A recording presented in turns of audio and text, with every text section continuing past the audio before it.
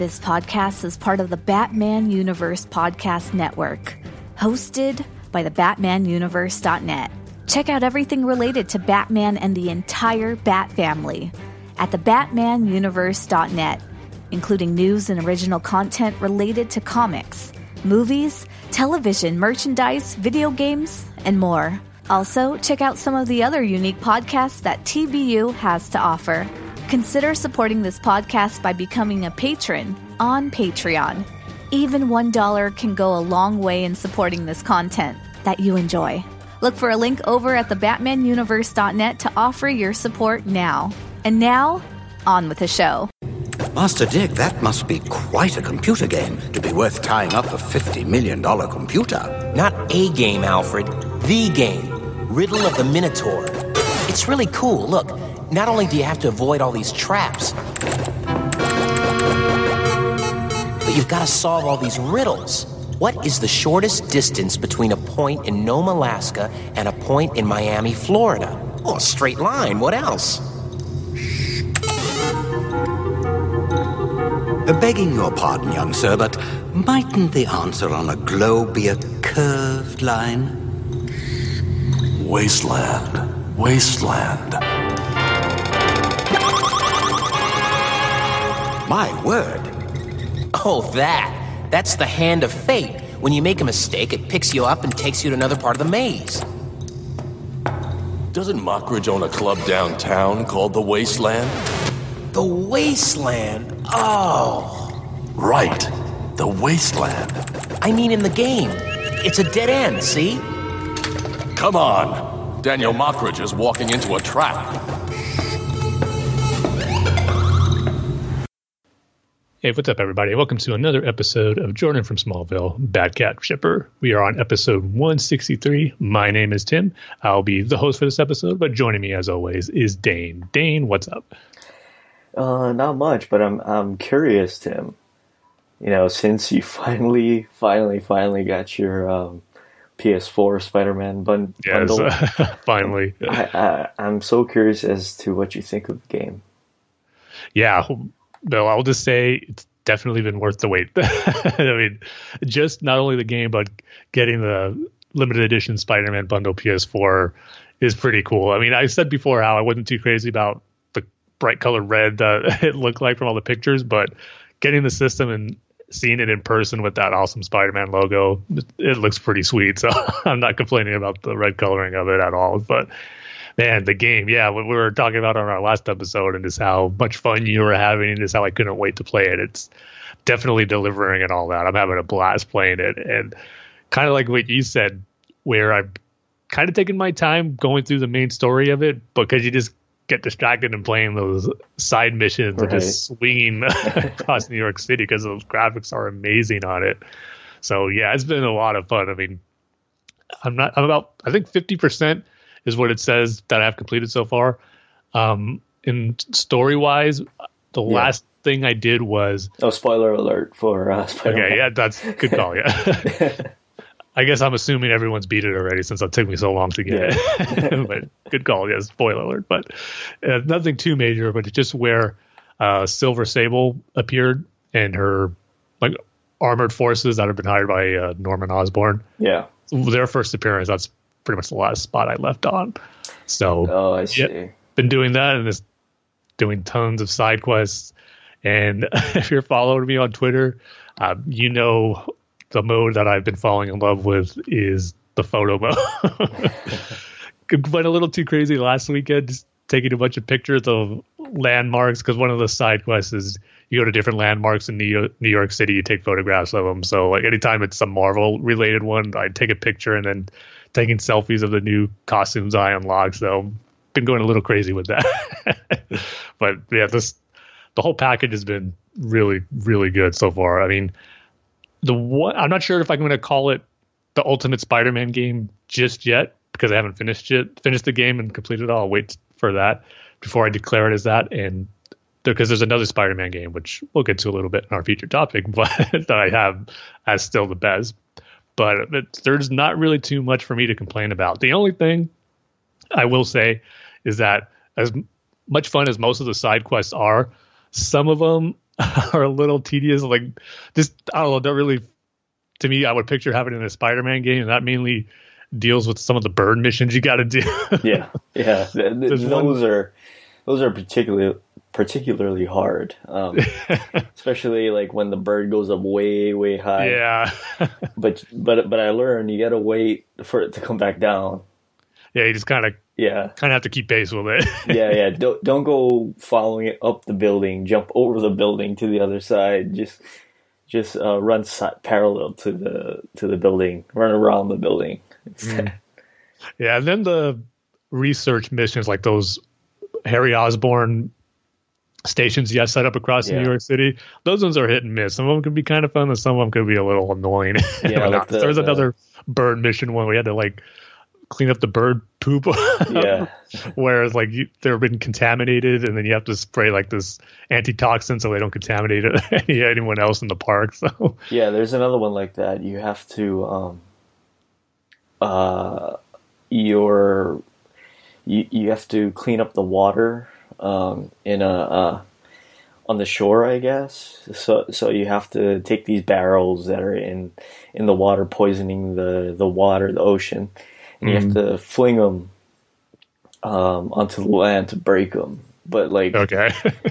You have to do it in such a way where you jump, and you have to hit a certain point, and then hit L1, R1 to fling it, and it's just irritating. And then you have to, after you do that, then you have to jump into the water. And I don't know if you swam in the game, Tim, but no, I haven't even attempted that yet. The swimming is super slow, so what you have to do is you have to constantly jump out of the water, and then, or what you can do is you can, you can jump from like a high point and do your gliding thing and try to position yourself where you'll fall into the water where you need to put the antitoxin in. Well, I guess I got that to look forward to as I progress. And so, but yeah, the majority of the other side missions are a lot of fun. I love taking the pictures of the landmarks, like I said, and then finding the backpacks just to see what little Easter eggs they have in there has been cool. And of course, stopping the street crime has been fun. And my only other complaint at first, but it's not so much anymore, was when I first started, I felt like just some of your standard thugs are a little bit too overpowered just by punching you. Like 2 punches from them and you would be dead. So yeah, they're a little too overpowered for especially how strong Spider-Man should be. But I kind of leveled myself up enough and built up my skills to have it be comfortable, whereas that's not an issue anymore. Yeah. But those are my only two nitpicks so far. But story's been really great so far. I mean, I think I don't know how long it is, so hopefully I'm just kind of at the middle point. But there's been some cool stuff in there, and the performances by the actors playing Spider-Man, Mary Jane, Octavius, if I can say his name right. Yeah. And so all of these characters that Peter's been interacting with, both that Spider-Man and just Peter Parker, has been really, really cool. So yeah, I'm loving it. Yeah, I'm a little. I mean, it's a great game, but story-wise, I'm a little bit soured on it after the introduction of a certain character. Okay. I thought it was way too fast, and I mean, I guess I'll spoil it for you, Tim. I mean, it's obvious. What was that? I was going to say, is it regarding Octavius? Yeah. Okay. Yeah. Something we could all see coming. Yeah. I mean, of course you can see it coming. So what I would recommend for you, Tim, is, or what I realized was, I wasn't going back to his lab and listening to all of his recordings. Oh, okay. See, I have been doing that. Yeah. So when he becomes a villain, I'm sorry, I wonder Tim, what his name's going to be. What super villain name's he going to go with? I know I'm spoiling this for you, but when he becomes a villain, it kind of felt out of place. And I'm not spoiling this for you, Tim, because you've probably already seen it. It's the part where... well, I haven't seen any cutscenes of anything like that happening. You have. It's the E3 gameplay. Was it E3 or was it Gamescom? Well, like that trailer where he's at the Raft prison. Yeah, that's it. Okay. Yeah. So that scene hits, and then it's like, Octavius is Dr. Octopus, And it's like it kind of rushed it for me because I wasn't going back and listening to all of the recordings. So that's my only nitpick. Gotcha. Well, hopefully with me listening to the recording, it won't feel as rushed as it did because they are kind of hinting at that with some of those recordings I've been listening to. So, and like you said, even without that, just the fact that he's in the game, what's coming, what's down the road for him. So, and did you finish all of Black Cat's side missions? No, not yet. About halfway through. Oh, okay. Finish those because you get a really cool suit. Okay. After that, yeah. Sweet. Yeah, that's the other thing. Unlocking those suits too. I mean, I'm really glad it had the option right away. Just that you can pick whatever suit you want. Because I wasn't a big fan of the default suit that they've been advertising that Spider-Man has. In this one. Yeah. Yeah. And the fact that you could just go ahead and start with your classic Spidey suit as soon as he gets that new one is awesome. Because I've been sticking with that classic Spider-Man suit. But then once I unlocked his MCU suit from Civil War and Spider-Man Homecoming, that's the one I've been sticking with for the most part now. Yeah, I love that costume. What is it called? The Stark suit? Yeah. Mm-hmm. Yeah. Have you unlocked the Infinity War one? Yeah, that came with, I think, pre-ordering it. Oh, okay. That one is cool because if it's night and you're crawling on a building, you can see the light from the eyes on the building. Oh, cool. I don't think I've worn it that night yet, so I might have to do that the next time. Yeah, I love too that each different costume gives you a unique special power or ability to use during combat. You can change them out.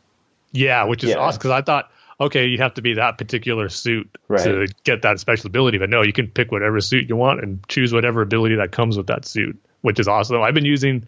I go back and forth between the Stark one where it has that, drone that comes out and shoots out a bunch of electrical shocks at the enemies. Yeah. And then the one that's part of the classic Spider-Man suit where he jumps in the air and just fires tons of webs at him and just webs pretty much the whole area up. So those are my two go-to ones right now that I've been using the most. Yeah, I've been using the spider arms from the Infinity War suit. And what costume are you using for most of the time? I'm using either the Infinity War, the Stark suit, or the one you get from Black Cat. Okay. Yeah. I was just thinking, when the spider arms come out, the spider legs come out. It looks cool when it's on the Infinity War suit, but I'm wondering how it would look coming out of like the standard Spider-Man costume. Doesn't look as good, Tim. Yeah. But I mean, it gets the job done. Yeah. So yeah, I mean, how have you? First of all, I don't know if you beat it yet. Have you? No, doesn't sound like you did. I'm about 80-something% done. Okay. Yeah, more than likely, I'll probably beat the main story before I do every single side quest, and then go back and finish all the side quest stuff. That's what I usually do did with the Arkham games and most games that have features like that. But yeah, just looking forward to beating it. I just hope the main story doesn't go by too quick and it's too short, and then the majority of it's just the side quest stuff. Not that it'll be the worst thing in the world, but I'm just hoping there's more story substance and then more side mission substance to it. But we'll see. But right now, I think it's at least how I'm playing through it. I've been doing a nice balance where it doesn't seem like one's overshadowing the other too much. Have you? Okay, I think I have to be very careful here, Tim. Have you played as that character that's not Mary Jane yet? Yeah, during that one big sequence, kind of in the middle. Yeah. Okay. Yeah, with Osborn. Yeah. Okay. All right. I didn't. Not necessarily Osborn. Well, he's involved, but yeah, not Osborn. Miles. Right? Yeah. Yeah. I didn't expect that we would be playing as him. Yeah. So what my question is do they exist in the same universe? Now they do.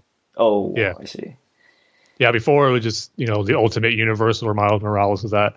But then they had one of their big events that a bunch of the universes crossed over or connected with each other. So now he's part of the main Marvel 616 universe. Oh, I see. Yeah, I was just wondering about that because I didn't expect it, and B, I didn't think that they were part of the same universe, because isn't Miles Morales part of the Ultimate? Is it Ultimate? Yeah, well, that's Ultimate that's where he Universe? originated from. Yeah. Okay.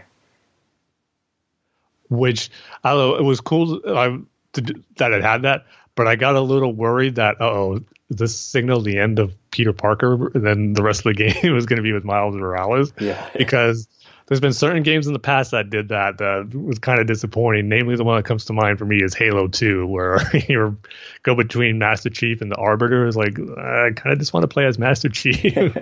There's been other games that have done that as well. It's always kind of annoying where the character you expect to be playing plays, second fiddle. And the Metal Gear Solid 2 is another example. Oh, yeah. Yeah, that's a famous example, too. Yeah. It's like, finally we get another Metal Gear, and you play as somebody you've never seen before, somebody that's badly designed, somebody that doesn't look very good. One of the levels, he's running around naked. And when he does a somersault, he has to cover himself with his hands as he does the somersault. Speaking of naked, you do. There is a scene, and I'm sure you've seen screenshots where I'm not going to tell you what leads up to it, but there's a thing that happens, and then Peter wakes up and he's wearing nothing but the Spider-Man mask.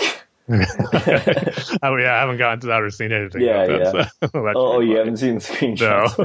Like I said, I've stayed away from a lot of trailers and screenshots and footage from it since the last E3. That was the last thing I saw so I can experience everything firsthand once I actually play the game. So yeah, and another, I guess, compliment I can put towards the game is that we're not doing the Uncle Ben thing. Uncle Ben is referenced later on in the game, and for good reason, and it feels natural rather than, we have to go through that whole story again. Yeah. So that's good. Yeah, because at the same time, like, we know Uncle Ben's story. It's been told a lot in a lot of different Spider-Man mediums. So, but at the same time, too, it shouldn't be completely ignored and forgotten, because it is so important to Spider-Man as a character and why he does what he does as a hero. So it shouldn't be completely ignored, but it just doesn't have to be retold from, for every detail every time. So the fact that they acknowledge it and, show how important it is to Peter is always good. So I've seen a little sprinkles of that type of Uncle Ben stuff. What kind of just when you're looking around Aunt May's office, you look at pictures and all that. So if there's more to it that comes up later on in the story, that should be cool. Yeah, and I mean, I guess this is the last thing I'll say, because it's a great game, and you should go out and buy it. But I guess the final thing I'll say is I really like how they do the web slinging, because if you're just in between missions, you're doing a side mission, it's not a rush. You can take it slower. It feels slower, right, as you're going throughout the city. But then if you're chasing somebody, like the side missions with the car chases, then for some reason it feels faster. And I don't know, I guess just that sort of two different perspectives is, I feel like they've done a really good job with that. No, definitely. Yeah. And just the different ways, like you said, you can't control your speed. So there's just your standard swinging. You can hold X to make you swing faster. And then you just hit the X button without holding the swing button, where it just like shoots you out like a few feet at a nice speed. I mean, if you level up, you can do it twice, and then from that you can go through your standard swing, which picks up the pace and helps a lot in those chase missions and chasing those birds too. Helping a homeless man to get his birds back. He appreciates it when I get all those birds to him. Seems like he will, though. So yeah, that's my thoughts on Spider-Man PS4. It's awesome. Can't wait to, this is all I've been playing since I got it. It's been a blast. Kind of looking forward to completing the story, but not so because I don't want it to end. But there'll be plenty of side missions, I'm sure, to keep me busy for a little bit. Yeah, so I mean, so far it's the best game I've played this year. So far, because we still got Red Dead Redemption 2 next month. So. Yeah, those two are going to be probably neck and neck. And then for me, Smash Brothers is the next big game. But after Red Dead, I'm probably be picking up this year. But it's obviously totally different styles. So you can't really compare those ones. But yeah, so Spider-Man are sharing more of our thoughts on it. Dane again, but me for the first time today. It's going to lead nicely into our featured topic for this episode. But before we get into that, as always, we got to continue on with our Dark Knight Rises minute by minute commentary. So as always, pick up your relevant media formats: VHS, Betamax, DVD, Laserdisc, your studio projector, your Blockbuster video membership card, which I don't know, Dane, Blockbuster is going to be making a comeback if Captain Marvel has anything to say about it. I guess so. I mean, she crash lands in a Blockbuster, so. Yeah, the movie takes place in the 90s, so it's also that's one of the main locations they threw in the movie to show that it's from the 90s. But who knows, maybe if it's as popular as, all the Marvel movies seem to be when they come out, Blockbuster might make a comeback. This will be the relaunching of Blockbuster Video. That'd be the most unlikely thing, Tim. Yeah. if for some reason Blockbuster comes back because of Captain Marvel. Yeah, it could be the first movie they rent out again. But Captain Marvel looks really cool. I can't wait for that one in March. So, get that. And then, of course, the main one, your VHS to DVD converter. I mean, you can't watch anything without that. So, I'm done with Blu-ray, Tim. Yeah, I'm done with the 4K. I'm not watching a movie unless it's VHS to DVD converted.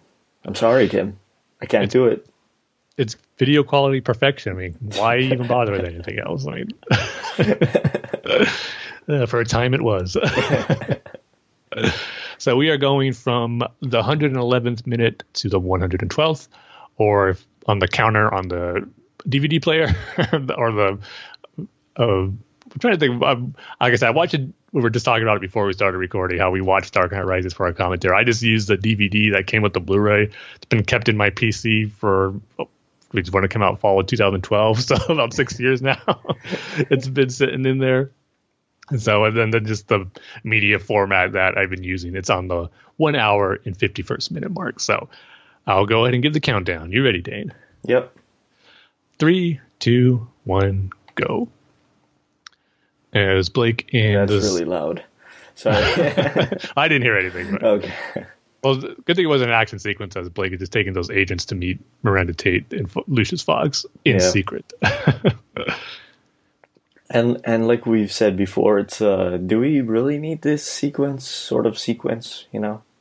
Yeah, I say no, but again, I know it's to put the suspicion out there that someone is a mole and a traitor to them, and who can it be? And plus, too, I think Miranda Tate needs a little more screen time if she's going to be the bad guy at the end. True. Yeah. And of course, there was really no, at least when I was first seeing it, when they were talking about a mole or who's behind this, who betrayed us. I mean, of course, it was Miranda Tate from the rumor reports we heard before actually seeing the movie about her being Talia. And this is where all of, their plan doesn't even get to put into motion as they get attacked right here. But we'll have to see the attack in our next episode because the minute is. No. It's going to be a long wait, I know, Dane. But I don't know what happens next. I'll try not to spoil it for you over the course of these next 2 weeks. Yeah, I mean, at least I got to see Morgan Freeman. That's a great thing. It has been a while since he popped up in the commentaries that we've been doing. So, yeah. What was his last scene? Was it that cool? You think it's a construction site? Sorry, and they go into the trailer, and then the trailer goes down. I think that was it. Yeah, if I remember right. Yeah. But what's that thing called? Oh, the clean energy. Yeah, the clean energy device. I'm sure there's a real name it has, but they just get referring to it as a clean energy. All right, so that'll do it for our Dark Knight Rises minute by minute commentary, and we can move into our featured topic, which I alluded to when we were talking about Spider-Man PS4. As great as that game is, and for the last few years has been a good amount of great comic book based video games, which isn't always the case in the course of its history when it comes to comics and video games, or comic book characters in video games. So I thought a cool featured topic would be a countdown of our top 5 all time favorite video games that are based on comic book characters. So this is covering all sorts of video games, from any console back from the NES days to arcade, just to any game that featured a comic book character that we just loved. So Yeah, actually, this was kind of hard for me to narrow down. I kind of thought it would be easy, but as I was thinking about the games I played and going through a list of all comic book based video games on the internet, just in case there's anything I forgot, there was quite a lot that were been really good. And just to narrow down 5 that were my absolute favorite was, a little bit of a challenge, but I was able to narrow it down. And I guess I'll just go ahead and start with my number 5 pick. And this is going to be, expect a good portion of, Batman games on here to round out my top 5. So the first one at number 5 is going to be The Adventures of Batman and Robin on the Super Nintendo. And first off, Dane, I know I'm a bit older than you. Have you had much experience playing Super Nintendo games at all? No, not Super Nintendo. NES, skip Super Nintendo, Genesis. I went to Genesis. Dreamcast. Gotcha. So yeah. You were in that 16-bit era, but you were just on the Genesis side. Yeah. Unfortunately, I had the losing side. Yeah, I bought the wrong system. Even though it did have some great games on the Genesis, but couldn't compare to the Super Nintendo. No, but that Batman and Robin game, and this is, before the Arkham games came out, the Batman games always had a bad rap as far as none of them being good, and some people would always forget to mention this one as being one of the really truly great ones in its day. And out of my top 5 that are on this list, this will be the only game will actually be based off events that it's based off of course, this being the animated series. And what I love about it is that it did such a great job of taking specific episodes of Batman the Animated Series and making them into really fun levels in the actual game. The first one is you face off the Joker, and it's pretty much a combination of the episodes Be a Clown and Christmas with the Joker, because you start off going into like a toy factory. You're fighting those big nutcracker soldiers, just like the Christmas with the Joker. And then when you get to the boss of that stage, which of course is the Joker, you fight him on the roller coaster like you did in the episode Be a Clown. And there's other levels that are like that. There's one with the Scarecrow, which is pretty much based on Nothing to Fear, which is really cool. And you got one with Penguin, that was one of the few that wasn't a direct adaptation. There was certain elements to. I've got Batman in my basement regarding to that. I believe that Condor, that vulture he was after. I think it plays a role in that level. And then my favorite one of that game is when they adapted the episode If You're So Smart, Why Aren't You Rich?, which is the one with the Riddler and the Maze of the Minotaur game. And that one had to be in this game because that whole episode is revolving around the video game that Edward Nygma created in Maze of the Minotaur. And it's just, they just did a great job of putting that whole end sequence of Batman and Robin going through the maze and making that the level. And just fun going through, trying to figure out where to go. And you actually have to solve the same riddles that were in the episode, so it made it easy for me, being the Batman animated series nut that I've always been. Like, when it asks you which key to use, and Robin figures out that it's a musical puzzle and knew exactly which one to put in there. And then, of course, the final one where you have to ask the Minotaur asks you, the riddle that ends up being the human brain. And you just type in the initials HB, and that was it. And then you get to the final boss. And that was another one that combined 2 episodes, because after you answered the Minotaur's riddle, it takes you to the other Riddler episode, What is Reality?, where you're on the chessboard and you see that virtual reality version of the Riddler where he has his head in his hands or trying to attack you. Just tons of great stuff.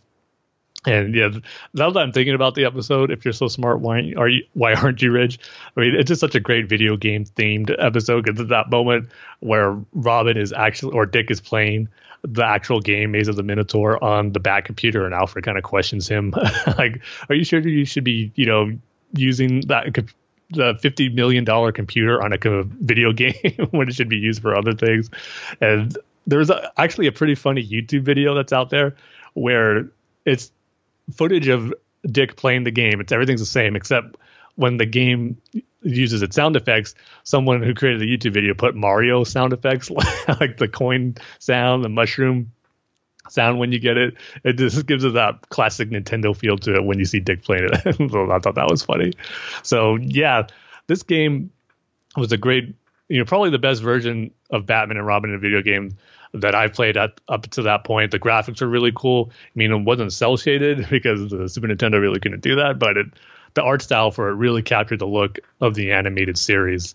And it was one of those old school games where you would have lives and continues, but once you ran out, you couldn't save it and restart. Do you remember games, Dane, where they gave you passwords at the end of a level where you would have to write down the password in order to restart from where you left off? This was one of those games. Yeah, it wasn't a thing where, like, after you beat the level, you could automatically go back to it. Exactly. And the password system it used was weird. Like, you had to write down a lot of stuff, and it wasn't just numbers or words. It was like these shapes. It was like circles, like triangles, squares, and there were different colors too. So you had to make sure you got the color right and the shape right. And when you didn't have any iPhones to take a picture of the screen at the time, you have to write it down. And you have to like draw the shape, the color that it was. So kind of was a hassle to get to the level you last made it. But it wasn't a very long game, but still tons of fun to play when you go through all those levels again. And I remember the last one was really cool because that's pretty much, I think it's just called Gauntlet, if I remember right. And you're just playing through a level where you just fight a bunch of Batman villains, some bosses that you played in previous levels, and then some new ones like Man-Bat's in there, and then the final boss is another fight with the Joker. This is a really cool Batman, the animated series game that captured what you loved about the show and was just a fun Batman game in general. So that one is my number 5 pick.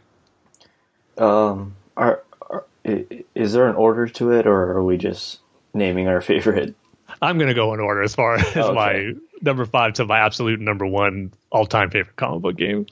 All right, so my number 5 is Batman the video game, the original NES Great version choice. of it.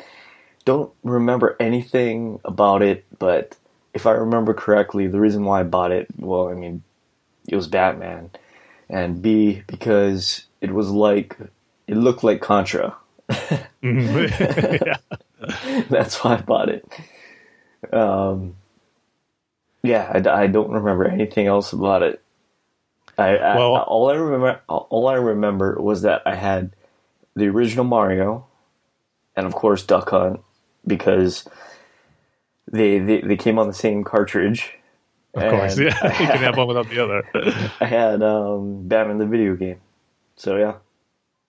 Yeah, the only reason that one isn't on my list is just because, there's been other Batman games since then that kind of overshadowed it or were better. But man, it was a great first Batman game to experience. And man, I've talked about before how much I love that soundtrack. It is phenomenal. I put it up there as just one of the great Batman soundtracks in general. That opening level theme, the Gotham City Streets, is classic. It's one of my favorite Batman theme songs ever. So I mean, just based on its soundtrack alone, I think it's worth it. So yeah, cool choice there. So if you had a choice, would you pick that soundtrack or would you pick the soundtrack from the animated series? Oh, why do you ask me such tough questions, Dave? Because I like to see you squirm, Tim. Geez. Oh man, see, I'll probably go with the animated series because it has more songs to it, a lot of great songs. But man, I just love that Gotham City Street song so much. It'll be hard that's not on a soundtrack. But yeah, I guess if I had to choose, it'll be the animated series. Oh, okay. So it isn't your favorite soundtrack, Tim. I didn't say it was my favorite. I said it's one of my favorites. Oh, okay. It's got to be recognized as one of the best Batman soundtracks out there, in my opinion, regardless if it's a TV show, movie, or video game. It's just awesome. Okay, you somehow sort of dodged the bullet there. Barely. All right, so my number 4 pick, and of course I couldn't have a top 5 video game comic book based list without featuring the Teenage Mutant Ninja Turtles on there. And this one was actually a tough choice between 2 Turtles games, because there's the classic arcade one, which I've spent a lot of time and quarters on at a local supermarket playing that game. It's amazing. It's a classic. But I'm going to give my number 4 spot to Turtles in Time. And this one was in the arcades, but I didn't play it too much at the arcades. I actually played it a lot. Again, this is going to be another Super Nintendo game. And it's one of the first Super Nintendo games I've actually ever played. And you know what? Scratch that. It might be the first Super Nintendo game I played because, no, it's not. I stand corrected. My cousin got a Super Nintendo, and we went over to her house and played Super Mario World. That was the very first one. But not too long after that, it's funny. This is a story where we're having like at this time he wasn't a friend, but he was someone who went to our church, and we just very try to get to know different kids our age there. My mom kind of set up with his mom to have him come over our house to hang out, and he brought his Super Nintendo, and he brought the Turtles in Time, and man, we played that to death. We played that game, and then later when another friend of ours came over, he brought Street Fighter 2, and that became a Friday tradition at our house for a long time. Played Turtles in Time in the day and then Street Fighter 2 at night. But a friend who brought it over, he became one of our good friends for years after that. He's the one I played in the band with. He was a guitar player. So it all stemmed from this one time of him coming over and bringing the Super Nintendo and Teenage Mutant Ninja Turtles, Turtles in Time. So just that alone, I got to be thankful for that game. But it's just, still the standard when it comes to Teenage Mutant Ninja Turtle games. It's just their side-scroller brawler, which was pretty big during those days, but it's like side-scrolling brawling perfection. I mean, the graphics on it are really, really good, both arcade and the Super Nintendo version. The co-op on it's really fun, and just the whole theme of the Turtles traveling through time is what makes it like the best Turtles game, because you just get so much in it. Or the different locations. You go to dinosaur periods, you're on a pirate ship, on a locomotive train, you go to the future, and you're flying on these futuristic skateboards in a level. And just the combat's really fun. And the only thing that the Super Nintendo version didn't have was 4-player co-op, because Super Nintendo only had 2 controller ports in the system. But playing 2 players was almost just as fun. But so that game was anything a Turtle fan can want. Just from visually, the different villains, bosses you got to face in the game, and the gameplay was so much fun. Like I said, combat, and one of its cool features was that how you could take a foot soldier in a battle, and you just flip him and throw him at the screen. It's almost like a 3D effect without 3D on there. And it was actually a gameplay mechanic that you had to use to defeat one of the bosses the first time you fight Shredder while he's in the Technodrome. So there's a lot of great stuff in that Turtles game. So that one is going to be my number 4 pick. Yeah, and I'm going to have to agree with you, Tim, for all the reasons why you said. I wish they would reissue it. I wish they would remaster it. Official good remaster, because I know. You ever played that remastered one in 2009? No, I haven't. Yeah, you're not missing much. Oh, okay. That was such a disappointment. What did they do to it? The graphic design, the new art style was not good. I did not like it at all. I mean, I just love the animated comic book style that the original version had. They just changed this one to just your typical 3D models. And it just did not look good at all. And then the controls didn't feel as tight either as the arcade and Super Nintendo version did as well. So, and what's cool, I mean, this might happen if we do get a true remastered version of it that's based on the arcade. The Super Nintendo version is actually a superior version, in my opinion, despite not having the 4-player co-op, because there's just one additional level. Because you go in the Technodrome in the Super Nintendo version. That's the level where I was talking about, where you fight the foot soldiers and throw them into the screen to hit Shredder. That level is not in the arcade version. And then the Super Nintendo version, and the dinosaur level, you fight the villain Slash, who's a great Turtles villain. And in the arcade one, you just fight this, I think, created character for the game. It's like this blob of mud who kind of goes into the ground and comes up to attack you. So it wasn't as good as fighting Slash. So the Super Nintendo version, I think, is the best one. But at this point, I just want a reissued version of that arcade version. If that's all we'll get, because I just want some of Turtles in Time. Yeah. I mean, my ultimate wish is a Teenage Mutant Ninja Turtles arcade collection where you get the first 1989 arcade game and Turtles in Time. I mean, I don't care how much it would cost. I'd get that game no matter what. So hopefully Konami can somehow work something out with the team getting the rights or licensing for those 2 Ninja Turtle games, because I'm sure that's what the holdup is. Konami doesn't hold the rights to Turtles in video games. I see. So yeah. I mean, I'm with you. I just want a good remastered version of Turtles in Time. I mean, put it this way, Tim. I don't own a Nintendo Switch, right? If they put out the original and Turtles in Time on Nintendo Switch exclusively, I would go out and buy a Switch. Just I for do that. The same thing if I didn't have it already. But unlike you, Tim, like I said before, I didn't have a Super Nintendo because I wasn't a rich kid like you were. It took me a long while to save up money because I actually had a Super Nintendo on a Kmart layaway for a long time.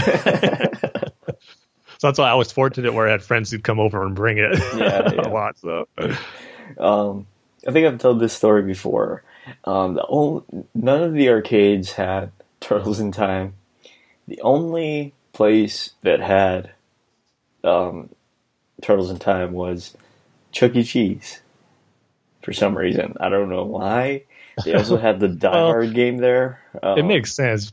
Turtles, pizza, Chuck E. Cheese. How could they not have a Turtles game? I guess so.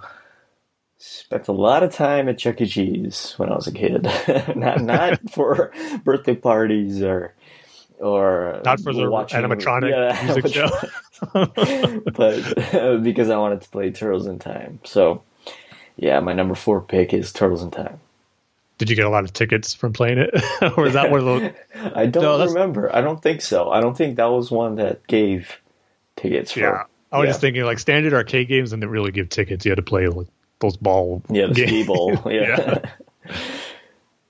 But now you think, I remember one time we'd save like a bunch of our tickets, and like over the years as we were kids, we had like a bag full of those tickets, and we just had enough to get a Chucky doll. Really? Yeah, so probably got like 1,000 tickets or something. But yeah, I mean, like, why that? I mean, how come you didn't like? Okay, so you're gonna get this portion of tickets that we've combined, and then you're gonna get this portion, and then Tim is gonna get this, and then we can all split it equally and get something moderate. Because they probably just figured wanted to get the most expensive one on there. Yeah. just to say we could, and then that's what the doll was. So. It's like, okay, so we have a Chuck E. Cheese doll now. Yeah. It's set on the bed for a while. Probably still have it somewhere in storage in a bin. Wow.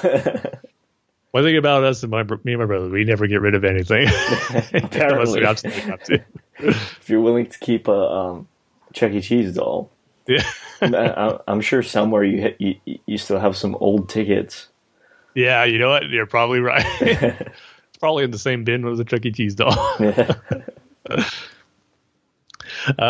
But something that wasn't at Chuck E. Cheese, my number 3 pick, and we're kind of going a little more modern here, but this game's over 10 years old now. But my pick is going to be Marvel Ultimate Alliance for the Xbox 360, and this is probably the ultimate Marvel game, hence the title, Ultimate Alliance.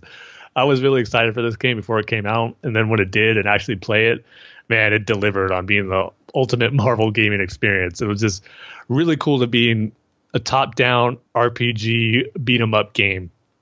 And I believe it was developed by Raven Studios, who were kind of known for doing games like that. And I believe they did the X-Men Legend games that came out 2 years before this one.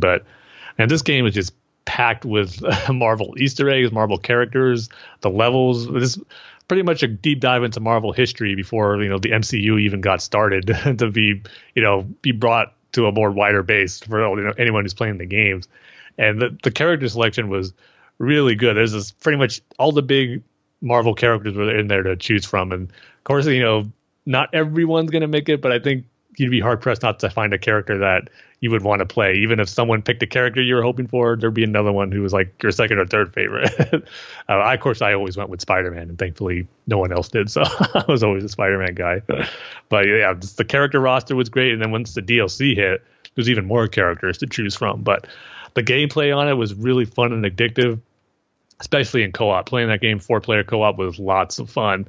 And just like I said, the levels they chose was just going across the Marvel universe. I mean, you start off on the Helicarrier, then you go into the Sanctum Sanctorum for Doctor Strange, you go to Atlantis for Submariner, you go on to Asgard, you visit, I'm trying to think of the planet. I don't know if that's the exact planet name, but it's one of my favorite boss fights where you have to fight Galactus, and it's kind of like a chase battle where he's kind of chasing. I don't know now it's been a while since I played it. If he's chasing you or you're kind of chasing him to attack him, but it's one of those levels where it's always moving. And then you go visit the Shi'ar Empire, which of course big ties to the X-Men lore. and the Mcron crystals, a mission you got to take, and the whole story about you trying to stop Doctor Doom was really cool. And the cutscenes on it at the time, I remember just blowing me away. So Marvel Ultimate Alliance is up there as one of my favorite video games, just for what a complete package it is when it comes to character roster, addictive gameplay, and leveling up your characters, unlocking different moves, the story, cutscenes, everything about it was really, really cool. And they, about a year or two ago, they remastered it for Xbox One and PS4, which I got. It looks cool, but the only downside is they didn't remaster the cutscenes in HD at all. So when you watch them, it's not in HD, and the quality doesn't hold up as it did back in 2006. But definitely a game that's worth revisiting, and I kind of want to do it again. I never got to play too much of it with the remaster, but I just wanted to have it because it comes with that one and the second one, which is based off the Civil War comic book. But I don't think in my opinion, wasn't as good as the first. So yeah, definitely Marvel Ultimate Alliance is in my top 3 at number 3. It's really a great comic book game, especially if you're a Marvel fan, obviously. It's weird because we're going back and forth and we're kind of picking the same kind of thing, Tim, because my number 3 is, and I'm sticking with the arcade, is Marvel vs. Capcom 2. Nice. Played a lot of Marvel vs. Capcom 2 in the arcade. I remember, and I'm not sure if this is just for nostalgic reasons, but I remember, I don't know if you had the same problem, but when you would go into the arcade and then you would see that one guy that would never lose, and then you had to wait because you didn't want to play that guy. Yeah. That always happened to me. This guy was really, really good with Iron Man. I think Hulk, Cyclops. Cyclops, I remember. Because, his optic blast always getting you. Yeah, Cyclops would always, Tim. I'm talking 100% of the time. I would lose. So who was your 3 characters that you go to? First off, Venom. Venom was my best. Okay. War Machine. Really like War Machine. And finally Akuma. Because I just liked how cool he looked. That's the whole reason. My go-to were always Ryu, Spider-Man, and the third one would always switch. It was either Gambit or I forget his name, but he's a Capcom character. He had kind of like a lightsaber sword. It wasn't like a lightsaber, but it was a sword that was highlighted blue. I forget his name. Kind of had like a white T-shirt and like a white headband. Was it Japanese? It wasn't Strider, because Strider's the one with the red mask and the purple outfit. It wasn't him. It was another character. I go back and forth between him and Gambit as my third character on my team. It wasn't the See, I don't even know what game he's from. Yeah. I just mean, first time I seen him was from Marvel vs. Capcom. Oh. Yeah, I don't know. Continue on, Dane. I'm going to look up the roster real quick. Yeah, so would always lose when that guy was playing. Was kind of good with Venom. Also good with Cable. The only reason why I played with Cable is because he had guns. I figured... Dude, his beam, man. One that shoots out that big purple beam. Right. I figured, doesn't need to come near me. So, I mean, I can stay far away, so... but yeah, just I remember having so much fun playing this game, especially after school. There was an arcade on my way home, so I'd always stop in there and play. A lot of my lunch money I wouldn't spend on lunch. I would save it up and play Marvel vs. Capcom. So yeah, that's why it's my number 3. Yeah, I probably played more the Marvel vs. Capcom games at home than I did the arcade when they came out on PS2 and Dreamcast, especially for Marvel vs. Capcom 2 anyway. But I don't blame you for having them on your list. They would be on my honorable mentions, just like the whole Marvel vs. Capcom series in general. Yeah, just the whole series, Yeah, because I actually love Marvel vs. Street Fighter. That one's actually my personal favorite. That I played that a lot on the PlayStation. That game was so much fun. The music on it too was great. Oh, really? I love that style of music. Because my first introduction to Street Fighter was not any of the Street Fighter games, but X-Men versus Street Fighter. Yeah, that one is good, but man, it's slow. Yeah. It's so slow compared to the Marvel vs. Capcom Right. games. But I got that character, Who was it? Hayato. Hayato. Yeah. It says in the forget description his I'm reading last for him, it says known as the main character of Capcom's first 3D fighter, Hayato Kanzaki. Kanzaki. Yeah, that's it. That's it. I remember now. It even says here in the description, the lightsaber ripoff he wielded. And it says he's been largely forgotten. That's the only But- reason why you liked him, Tim. It was probably the reason why I decided to pick the character. Yeah. But he turned out to be a good fighter, though, who worked for me. So Yeah. couldn't complain too much. So yes, those are our number 3 picks. So going on to number 2, this is going to be where Spider-Man comes in. Spider-Man for the PlayStation 1 or the PSX, as it was known back in those days. Man, I love this game. Hey, Tim, before you get into that, have you played any of the Spider-Man movie tie-in games? I did play the first one And, based off the first Sam Raimi movie on the GameCube. and was it? It was Decent? good, actually. Oh. Yeah, it was decent. Yeah, it wasn't okay. horrible or anything. Yeah, It yeah. just followed the structure of the movie. It wasn't an open world game, but I remember for the time the graphics were really good. Yeah. And as much as as Spider-Man 2, the game is known for being like one of the best Spider-Man games, probably the best Spider-Man game for a while.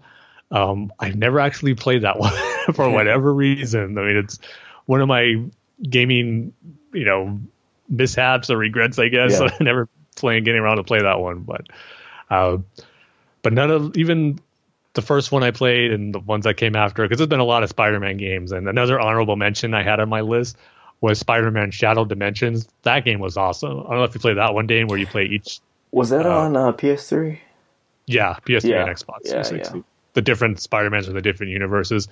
I just thought that was such an awesome concept that made for a video game, and getting the different voice actors who voice Spider-Man over different animated series was brilliant. Of course, Tim. It just made me think, I want a Batman game like that. A Batman game where you're playing these different versions of Batman from other universes, and I don't care if it's a direct rip-off from that Spider-Man game. It's just such a cool idea. I would love to see that for Batman. Oh, and a quick side note. Have you ever... This is really bad, but have you ever seen the Avengers TV show, the animated TV show? No, I never got around to watching that because from what I heard about it, the main Avengers were never in it. Like the B or C team. You're not seeing Iron Man. You're not seeing Captain America. Exactly. You're not seeing, I mean, I think Iron Man is in it, but I don't know, because he had his own show. Yeah, he was, because he wasn't as big as he is now. Mm-hmm. You're not seeing like even Black Widow, I think. I think Hawkeye is like the biggest character in that show. yeah, it's all like the I wouldn't even say C, I'd say like G Wow. list. Avengers I've never even heard of because I'm not a Marvel expert, I guess. There might be some of them in there who've made their way in the MCU now will become more popular. Yeah, and the stories, it's weird because you think about the Avengers, you think about Iron Man, you think about all these characters now and how big they are, and Infinity War, and the MCU and stuff, right? But it seemed like in the early 90s, Marvel didn't really care about the Avengers or Iron Man. No, yeah, you're right. It was mainly all about X-Men and Spider-Man in those days. Yeah, it's a weird switch how X-Men, Spider-Man sort of took a back seat nowadays to the Avengers and Iron Man, and Yeah, it's all it's all what a popular movie can do. Yeah. Puts them on the forefront. Which I gotta say, on the comic front recently, which I think has been a big mistake by Marvel, is how they go and push all their characters in the comics who are like going to be brought into the MCU, and any like the X-Men and Spider-Man who they didn't have. Well, mainly the X-Men and the Fantastic Four who aren't part of the MCU and hold up by Fox.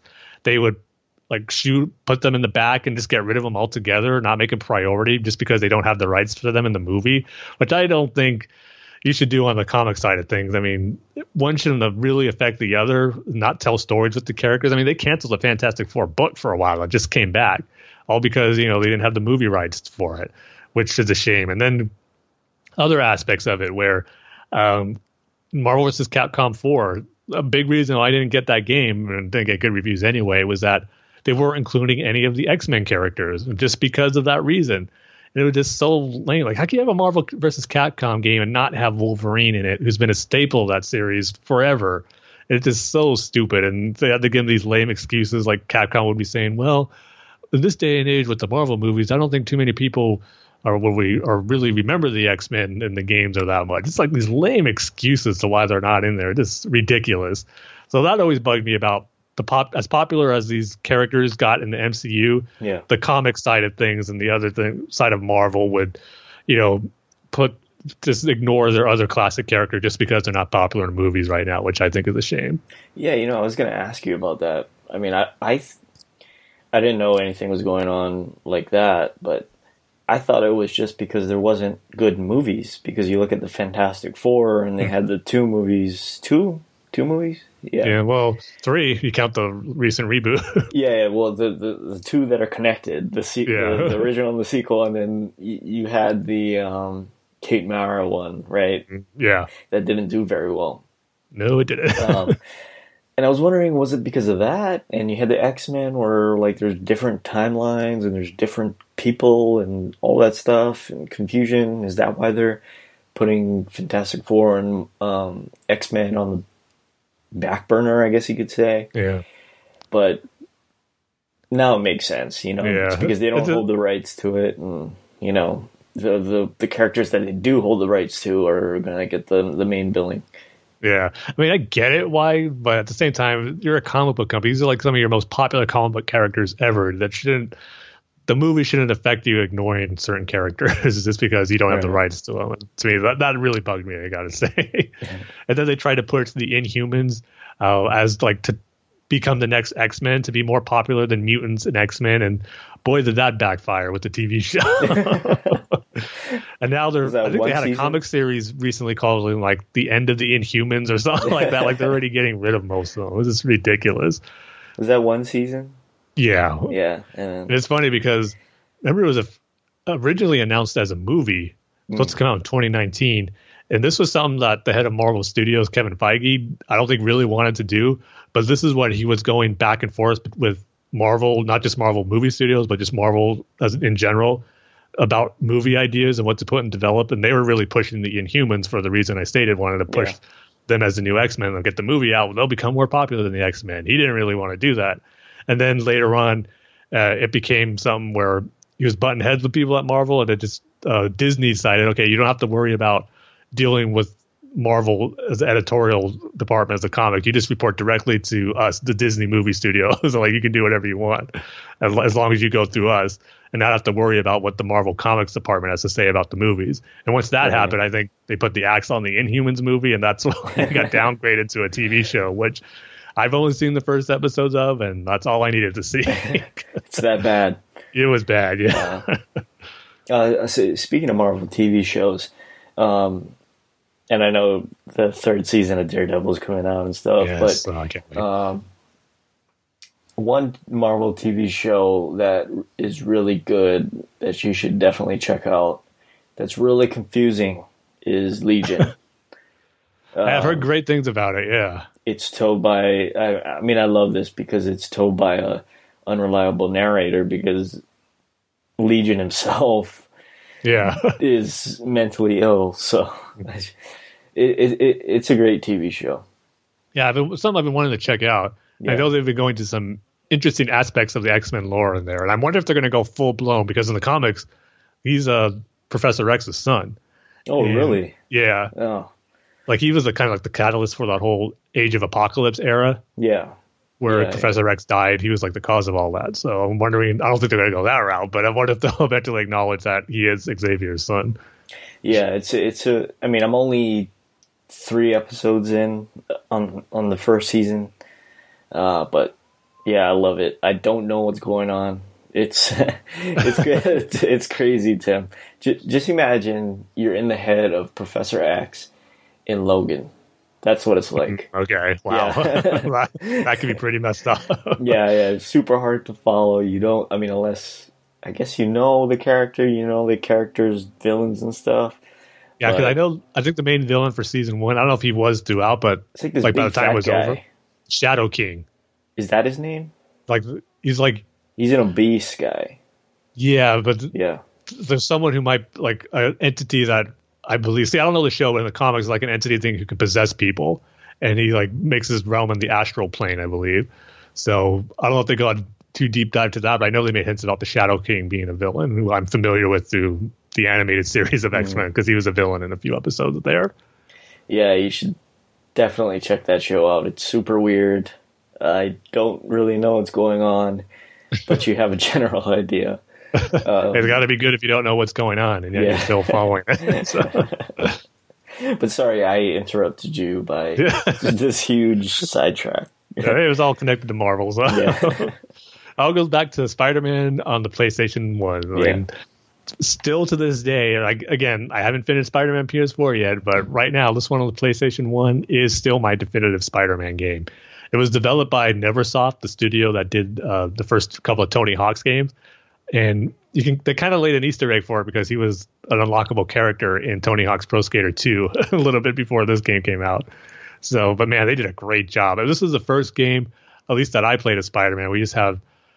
It wasn't open world, but I just loved how you could swing wherever you want, use your webs wherever you want, and just crawl up walls and ceilings anytime you want. There was, for the PlayStation's limited power at that time, you pretty much could go anywhere in the level design that they created.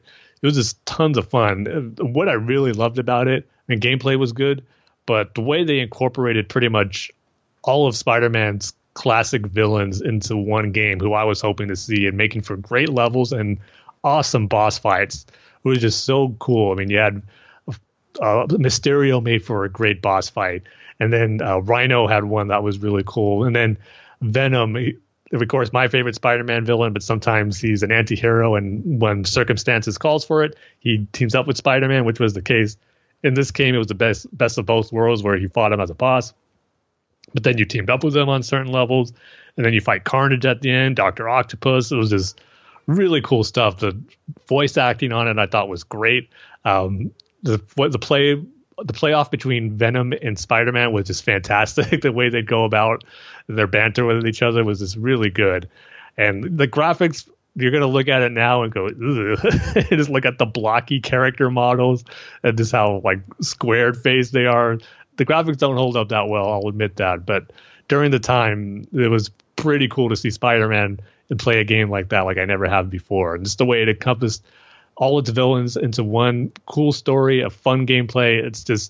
It delivered the complete package for me at that time. And I still haven't found a Spider-Man game, because I played quite a few of them after that, but none of them has quite hit that mark like this one did, as far as how it just really captured the feel of the Spider-Man universe that I love so much. So we'll see if the PS4 one can knock it off my number one as far as Spider-Man games go. But right now, that one on the PlayStation 1 is still at the top of my list. I think it's fantastic. My second is a game that I bought used because GameStop was pushing that. Yeah, well, I'm well aware of that. So I relented and I bought it. That's Batman Vengeance. Probably you see, Tim, because we have the Telltale games, but at the time, before the Telltale games, I'd probably put it over the Arkham games too. It had a really, really good story. That it did. Yeah. It just it's not a perfect game, but the plot sort of makes you forget about that, because it's so good how they tie every single character into the story, rather than just having, okay, so the Joker shows up, or Harley Quinn shows up, or Poison Ivy, who plays a big role in the game, shows up. Great boss fights. Definitely better than the Arkham games. I love the boss fights in. That's something we could probably have a debate on. Really? Because I have to think about it. They were good. I don't know if they're on the Arkham level for me, though. Hardest boss I've ever fought in a video game is Mr. Freeze. Yeah, I remember that one, yeah. That one was really hard. It took me a long time to figure out how to beat him. Again, this was before like you could just look it up on the internet. Before, had to buy the strategy guide if you wanted to figure it out right away. Yeah, to buy the strategy guide. So, probably Batman Vengeance for me. Yeah, I really liked that game too. It was a big deal when it came out because it was the first new Batman game in a while to being on, at that time, new consoles like the PlayStation 2, the Xbox, and GameCube. But the fact that it was being based off the animated series as well, I mean, that just got me super hyped for it because the animated series was done at that point because the game first came out in 2001. And just the fact that they were still using the animated series, designs and of course getting the voice actors, I thought, oh, this is awesome. They're using the best version of Batman for. Yeah, and it also was a really good selling point for me anyway. Animated series had been done. It was kind of hard to find on TV at that point. Yeah. And they just released this video game with the original cast. I mean, I didn't know that at the time, but at least the designs were like their animated series counterparts. One thing I will say, Tim, about this game, I made a mistake. Made a huge mistake. Don't buy the PC version. No, you and your PC versions, Dave. This Arkham Origins, which you still haven't beaten. Still don't know the ending to it. Don't tell me it, Tim. But after I got rid of my PS2, I figured, let's try the PC version. I'm not even sure you can get it anymore. I doubt it. Yeah. But yeah, don't get the PC version. Crashing every so often, I'd imagine. No, not crashing. It's more the gameplay side of it. Okay, controlling it and everything. Controls. This is gonna be a bad comparison, but when you're flying in Superman 64, can it really be that bad?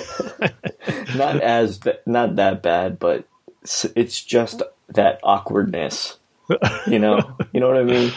Just that awkward. It doesn't have that flow like Spider-Man PS4 where you're gliding through the air and you're web slinging. It's not the best control scheme, I'd say. Yeah, well, that's why I'm not much of a PC gamer. Yeah, don't buy that. Yeah, none of the like controls that you could hook up to it never really good for me, and I don't like using the keyboard and mouse, which I know is what you have to use if you're playing shooters on a PC. It's like the only way you'll survive. But yeah, it was a good choice for Batman Vengeance. And the sequel that came out, Rise of Sinsu, I remember that was just like a brawler co-op game, but the co-op was fun on it. And that's some good boss fights on it too, but Vengeance was the better game. Who did you play in that? Batman and... You could either Robin? choose between Batman, of course, Nightwing, Robin, and Batgirl. All from the new Batman Adventures. Oh, I see. Okay. And that villain, Sin Tzu, never took off like they wanted to. They made a big deal about the first Batman villain to debut in a video game, and I don't think he's popped up since anywhere. Not in the comics? There might have been somewhere like he was mentioned or he was like in the background or something, but nothing as far as a major story, at least none that I've read. Right. But he might be out there somewhere. All right. Number one picks. So this one is, I think, going to be pretty obvious of what it's going to be. Batman Dark Tomorrow. Oh man, no, thankfully not. That came out I think 2 years after Batman Vengeance, and oh boy, what a disappointment that was. That if we were doing our top 5 awful or most disappointing video games, Batman Dark Tomorrow would be number 2, and Superman 64 would be number 1.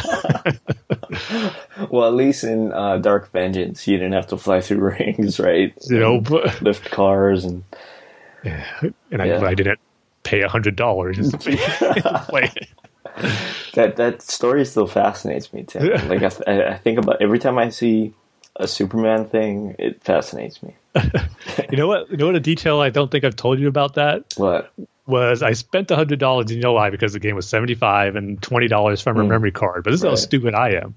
I bought the memory card after I played a little bit of the game and knew how bad it was. Oh, Tim. But I thought, I paid this much. I gotta, play it through and make it through it. So I need a memory card to save it. I better get it. Just more money down the drain for that whole game. Well, at least you didn't also buy the Rumble pack. You remember? I had a Rumble pack already because it came with Star Fox 64. Thankfully it did.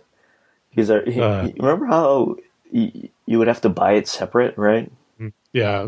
Well, before you can only get it with Star Fox. I don't remember how long after until you could buy it separately. But yeah. I remember buying it separately, and it's so weird how now the controllers just come with it. And just, you wouldn't think of it at the time, but just what a, I wouldn't say essential feature, but what a feature that's become so standard and familiar now that it's hard to imagine controllers without Rumble. And it feels weird without having Rumble effect on your games now. But when Star Fox 64 came out, it was such a new thing. It worked good for that game, but just never something you would think of that, oh man, it feels weird not having it now. But it's become standard. Well, it's the same thing with the original PlayStation's controller. The original controller, the one that you get with the PlayStation without the joysticks, didn't have the Rumble pack or the vibration. It was only the one with the joysticks that did. Nintendo's 64 really paved the way for a lot of innovations that Sony, especially the PlayStation in that time, and now everyone uses. I mean, they were the first console controller with the analog joystick. And you mentioned the Rumble pack, and eventually the PlayStation controller had both of those features, and of course the Xbox does now. And Nintendo, I mean, say what you want about them, about how they're not like the main console for hardcore gamers would like to get with the 360 or the Xbox One and the PS4, but they innovate and they get copied. I just mentioned that example. Think about motion controls with the Wii. PlayStation came out with the Move. Microsoft came out with the Kinect, with none of them used anymore. I mean, they're just failures. And now, even with the classic systems, the Nintendo Mini Classic and the Super NES Classic, what did Sony just announce this week? The PlayStation 1 Mini Classic. I mean, what Nintendo does, Sony copies. Yeah. No, you have a point. And I think people have to remember that they just had a rough period where they made two bad systems. Yeah. And they found their feet again with the Switch, it seems like. The Wii wasn't a good system, but it's sold really well. I mean, it did well, that's for sure. But the Wii U was, that's got to be the worst system ever. Well, I mean, that's all the people that, like you, that want to play the Nintendo games. Yeah, I mean, they didn't even have very many for the Wii U, though. Really? No, like Zelda that came out on the Switch the same day when the Switch launched. So, and then they really didn't have a brand new Mario game on it either. It was kind of like those 2D side-scrolling Mario, but not like a full new 3D Mario game like Odyssey was. So. Yeah. But yeah, they're definitely on the upturn now when it comes to consoles with the Switch. It's really good. It's a really good system. So like, what happened with the Wii? I mean, did they just not think that they needed third-party games? Yeah, apparently not. Or just because it was so, like, graphic capability of it and the power of it was not anywhere near the PS3 and the Xbox 360, and the third-party ports of their games they'd make on those systems were just so terrible on the Wii that they probably just figured, why bother anymore? Right. Yeah. And I think the same thing with the Wii, even though the Wii U was HD, I think it was kind of a pain in the neck to develop for, if I remember. It wasn't the best system to do that for. And so, but the Switch, they're definitely getting the third-party support back on the Switch. That's for sure. It seems like with every passing day, I get more and more interested in buying a Nintendo Switch. If you like the game, it's worth it. I mean, the feature of being able to take it with you anywhere is really awesome. I mean, I've taken it with me all the times I've waited in line for a new Star Wars movie. And it's really helped pass the time. So it's really convenient. Yeah. So if there's a game that you think you would be interested in playing, I'd recommend it. What was that? Zelda? Zelda, I was just about to say, it was Zelda. If you asked me. so it's like an open world thing? Yep. Yeah, big time. Day-night cycle, weather. Yep. Cooking, creating weapons and all that stuff. So yeah, it was Zelda and the Mario Kart. Yeah. The Mario Kart was like a remaster of the one that came out on the Wii U, but it has like all the DLC content already packaged in there. That's really fun too. Does it have the original tracks? Some of them. It didn't have all of them, but they remastered a good portion of them. Oh, okay. So they kind of like picked and choose over the course of the history of Mario Kart games and put certain ones into this one. Oh, I see. I don't know. Every passing day, Tim. Well, one of these days, I know I'm going to get a text from you saying you got to switch. And I'll be happy. I'll have to send you my friend code. Not user ID, friend code. Friend code. But anyway, now my number one pick. Yeah. Batman Arkham Asylum. I mean, you probably knew it was going to be one of the Arkham games, but just which one? Maybe it was what you're going to have to be wondering and guessing which one I'd pick, but I'm going to go with the first one. And I've said it before when we were talking about the Arkham games. It just something real special about that first one, about just being a truly, truly great Batman video game experience like no other, and just being blown away by it. I mean, I remember when the game was first announced, I was like, oh, cool, a new Batman game. Hopefully it turns out good. I'm not going to get too excited about it. I mean, the character models and graphics look good, but we'll see. And then when they announced, Kevin Conroy and Mark Hamill going to be doing the voices, like, ooh, okay, that's cool. Then the demo came out, like, hey, this is actually playable. It's not like Batman Dark Tomorrow, where I'm getting stuck in walls and I can't move anywhere. And then when I started seeing the reviews for it, like getting 9s and 10s and 5 out of 5 and various review sites, I was like, wow, they actually created like a legit, not just a good Batman game, a legit great game that features Batman and his characters. Like, wow, I can't wait to get my hands on it. And then when I finally did, I knew what everyone was talking about, man. It just was just so good. I mean, you know all the reasons why. The graphics at the time, I think they still hold up, especially with the remastered versions that are out there now. They look great. The boss battles, the open world aspect. I know it got bigger in Arkham City and Arkham Knight, but I did like the open world aspect, and yet the more confined areas of just being on Arkham Island and Arkham Asylum and the different areas you explore there. It felt perfect for me. And you throw in all the side stuff with the Riddler puzzles and the Batman Easter eggs and all that you could find throughout the game. It was just the complete package, really. And, for my favorite comic book character to have one of the greatest video games ever, it was just like a dream come true for me as a Batman fan and just as a comic fan in general. So the Arkham games really are the standard when it comes to comic book character-based video games now. I mean, just even look at Spider-Man PS4. I mean, you can easily see where it takes from Arkham and how it's been inspired by Arkham just with the combat stuff. So it was really a game changer when it comes to, not just comic book games, but just, kind of action adventure games in general, especially with the combat. And boy, you throw in those challenge rooms. Geez, I made it my mission to make sure I got every achievement on that game. And getting those rankings, those high rankings on those challenge rooms, some of those last ones, they took a while, but boy, was it worth it. Or it felt like a sense of accomplishment when I finally did it and got all 1,000 achievement points on the Xbox 360 for that game. So yeah, Batman Arkham Asylum is going to be my number one all-time favorite comic book video game. I mean, it's the best.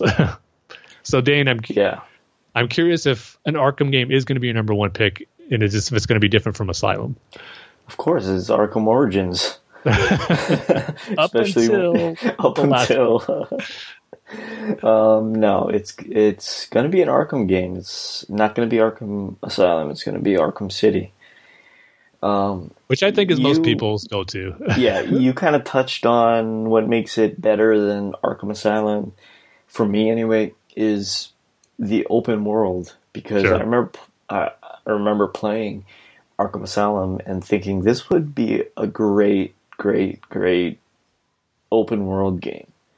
They did it with I forget the name of the last game. Arkham Knight. Arkham Knight, sorry. But it wasn't really an open world game. But it seems like Arkham City, it was more contained.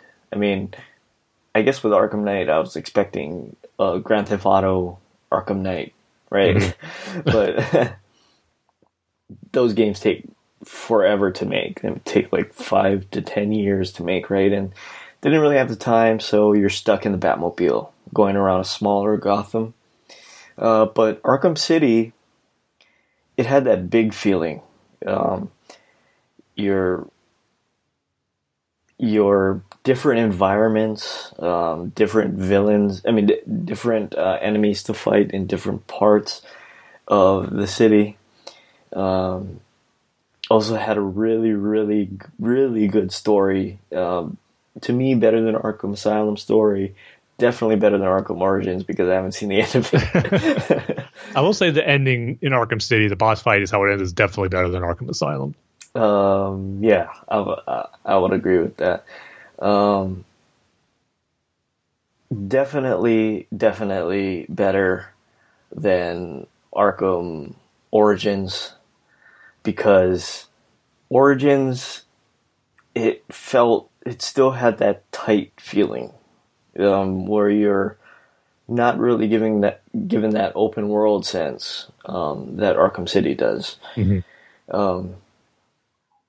It's just the open world and different things that can happen, and you already have a great base with Arkham Asylum. You have a great system. You have a great fighting system. You have a great sneaking around system, and I guess you have more creativity because it's an open. It's a little more open, and you can sort of approach things differently, rather than sneaking around in Arkham Asylum or going around in the Batmobile in Arkham Knight. So to me, I know this is only the second game, but to me that this was the peak of it, and definitely my favorite comic book video game. Cool. Yeah, and another thing too that I really like about, I think Arkham City and Arkham Knight, I think did a good job of it too. And something I kind of wish a little more of in Spider-Man, the PS4 version, is the side missions that you do and how they involve other classic Batman villains by the time you get to the end of it, or Batman characters. Right now, Spider-Man PS4 has that Black Cat one I'm doing, but some of the side missions are just random people you encounter on the street or on the city buildings and have you do something. But I liked how the Arkham game, especially City, had you do these side missions, but then they lead up to a big Batman character like Hush or Azrael, and then in Arkham Knight, Professor Pig. So even in their side missions felt like main story missions in a way too, which is what's always cool about those games. So just another feature I had to bring up what makes those games so great. Right. And to me, anyway, one of Mark Hamill's best performances as the Joker. It was originally supposed to be his last, right? Yeah. but he returned for Arkham Origins, right? No, he didn't do Origins. Knight? That was Troy Baker, I think, who did his voice. Oh, right. He did a great job, though. Yeah.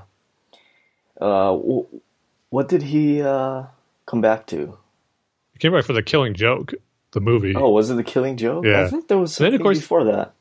I don't think so. And then he does the Justice League action cartoon as well, but that was after both of those, Killing Joke and Arkham Knight. But I could have swore that he did something. Well, no, wasn't it?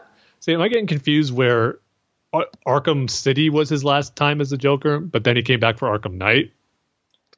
I could have swore he came back for Arkham Knight, but no, he did come back for Arkham Knight. But wasn't he saying he's done with the Joker when Arkham City came out? Yeah, when Arkham City came out, yeah. Okay, well, that's what it probably was then. Yeah, that's what I thought. Yeah, I'm glad I got that taken care of. So yeah, that's our list of our top 5 favorite all-time comic book based video games. But before we leave off the topic, I got to mention a couple of honorable mentions that probably would definitely be on my top 10. I mentioned how the Marvel vs. Capcom and Street Fighter games would be on there. Spider-Man Shadow Dimensions, if I could talk. But then also got to talk about the Injustice games for the 360 and Xbox One. Those were, when you want a DC fighting game, doesn't get much better than that. I mean, the character rosters are great. You can even argue that you can have more characters in there, but they've got It's a great roster, and then when you throw in characters like the Teenage Mutant Ninja Turtles in there, I mean, how can it not be a comic book fan's dream come true when it comes to fighting games? So I got to mention those ones, and then also too, kind of a little bummer to say it now, but the Telltale Batman games and even the Guardians of the Galaxy game that came out recently, and yesterday it was just announced they're closing down their studios, and that's it for them now. It was really bummer to hear because, like I said, they created some amazing games for a bunch of different popular franchises. I mean, think about it. Batman, Guardians of the Galaxy, The Walking Dead, I know is the most popular one, Game of Thrones, Jurassic Park, Back to the Future. I mean, all these franchises that they just did a really good job of telling new engaging stories and having you make the decisions. Makes me wonder what happened. Because I know they announced the Stranger Things one, right? Yeah, now they just announced yesterday that's canceled. They had another one too, another franchise that they picked up, right? I'm sure they did, but I can't remember. I can't remember what it is. Yeah, and I'm hearing conflicting reports that they're just going to have like a skeleton crew remain to finish the last season of The Walking Dead. But now I heard that that's been canceled, like the last I read on it. Yeah, they're going to leave it at one episode. So man, that's a real bummer for those who enjoyed that game. Jeez, I know you're one of them, Dave. Yeah, and you don't. This was supposed to be the last season of it, and it's a shame that they're not going to get to finish their story because it was so good, and I think that's, I guess, their contribution to video games is how well they told stories. Yep. I mean, we've seen it in the Batman games. I've seen it in the Walking Dead game. The Game of Thrones game, So I think that's going to be their big thing, Yeah, it's going to be their legacy. I mean, it was so much fun reviewing the first season of the Batman Telltale game and comparing our decisions and choices and how different things would be, when we made different choices. It was so much fun. I will say though that probably the hardest decision I had to make in a game was in their Guardians of the Galaxy version, or not version, but their Guardians of the Galaxy game. Spoiler alert, I don't know if you're ever going to play it, Dane, but you're after this artifact that can pretty much, you have the opportunity to use it once to bring someone back to life. And over the course of the game, you interact with different members of the Guardians, and you go through their past about some characters they've lost, and then at the end of the game, you get that artifact, and you have to choose of who to bring back. And of course, if you're familiar with the Guardians of the Galaxy movies, one of the options is Peter Quill's mom, who we lost. And then you get cutscene or gameplay moments in the game where you play Peter Quill as a kid and interacting with his mom. That makes the choice a lot harder to make. And again, going through the different Guardians past and different people that they lost, it's just really tough choice. Who do I use this one time to bring back to life? And you're going to disappoint someone, but it was a really tough one. And who did you pick? I actually brought back Gamora's sister Nebula. Just over the course of the game and how things played out, I felt that was the right one to go with. It was between. So you didn't pick Star-Lord's mom. No, I didn't. It was a tough choice between Meredith Quill, Star-Lord's mom, or someone Rocket wanted you to bring back, because his flashback story was really compelling, and plus you make a promise to him throughout the game that you did everything you can to try to make it possible. But as you play it, like I said, I really recommend it. It's really good, but it's just a tough choice once you get to that point. Was it a thing where, like, once you made that decision, like, oh, Star-Lord doesn't like you anymore? Since that was the last part of the game, everyone seemed to be pretty happy. Like, it didn't sour anyone too much, but I think you got definitely still some disappointment for who you didn't choose. Yeah, I'm just thinking of it. If there were any hard choices in the Walking Dead games. I mean, I'm sure there were, but I imagine so. Yeah. So yeah, Telltale, we're gonna miss you. I mean, your legacy is gonna remain forever, but it's just sad and the bummer that we're not gonna get any more great games for you guys. Or hopefully, you know how video game studios sometimes work. One studio closes down, but some of the main guys behind it can start up a new studio, bring in over some of that talent and start again. So hopefully that'll happen. So yeah, that'll do it for our feature topic. That was another fun one to discuss, going down memory lane with some of our favorite video games. And hopefully, the list will continue to grow with more great games in the future, like Spider-Man and the Arkham ones. But we can go ahead and get into some of our news and discussion topics over the last 2 weeks. And the first one I'm going to start off, which I think was one of the bigger stories, and that is coming from the Hollywood Reporter. This came out on September 12th. They put out a report and story saying that Henry Cavill is out as Superman. And of course, the word shakeup is used again at Warner Brothers and what they want to do in the DC movie universe. And boy, was this disappointing. And again, this is a report coming from the Hollywood Reporter. It hasn't been officially confirmed by Warner Brothers. There's been no announcements. And then after this report came out, we got I think Henry Cavill's rapper agency sent out a tweet saying, like nothing's been decided yet. Like the cape is still in Henry Cavill's closet type of thing where he hasn't given it up yet. And Warner Brothers saying no decision's been made at this time. But I honestly don't have any confidence in Warner Brothers to make the right call on this. And that was just a real bummer, because we knew there's been talk since Justice League about the possibility of them, kind of moving away from these characters if they're going to use them again, get new actors just so they can get a fresh start. But I really thought they still could have made it work with Henry Cavill and Ben Affleck continuing on as Superman and Batman. Then there was rumors and reports about possibly Henry Cavill making an appearance in Shazam as Superman. And the article brings out that that's not going to happen now. They said that there was supposed to be a cameo for him in Shazam, but scheduling conflicts kind of put the kibosh on that, and that they couldn't work out on something him being in there.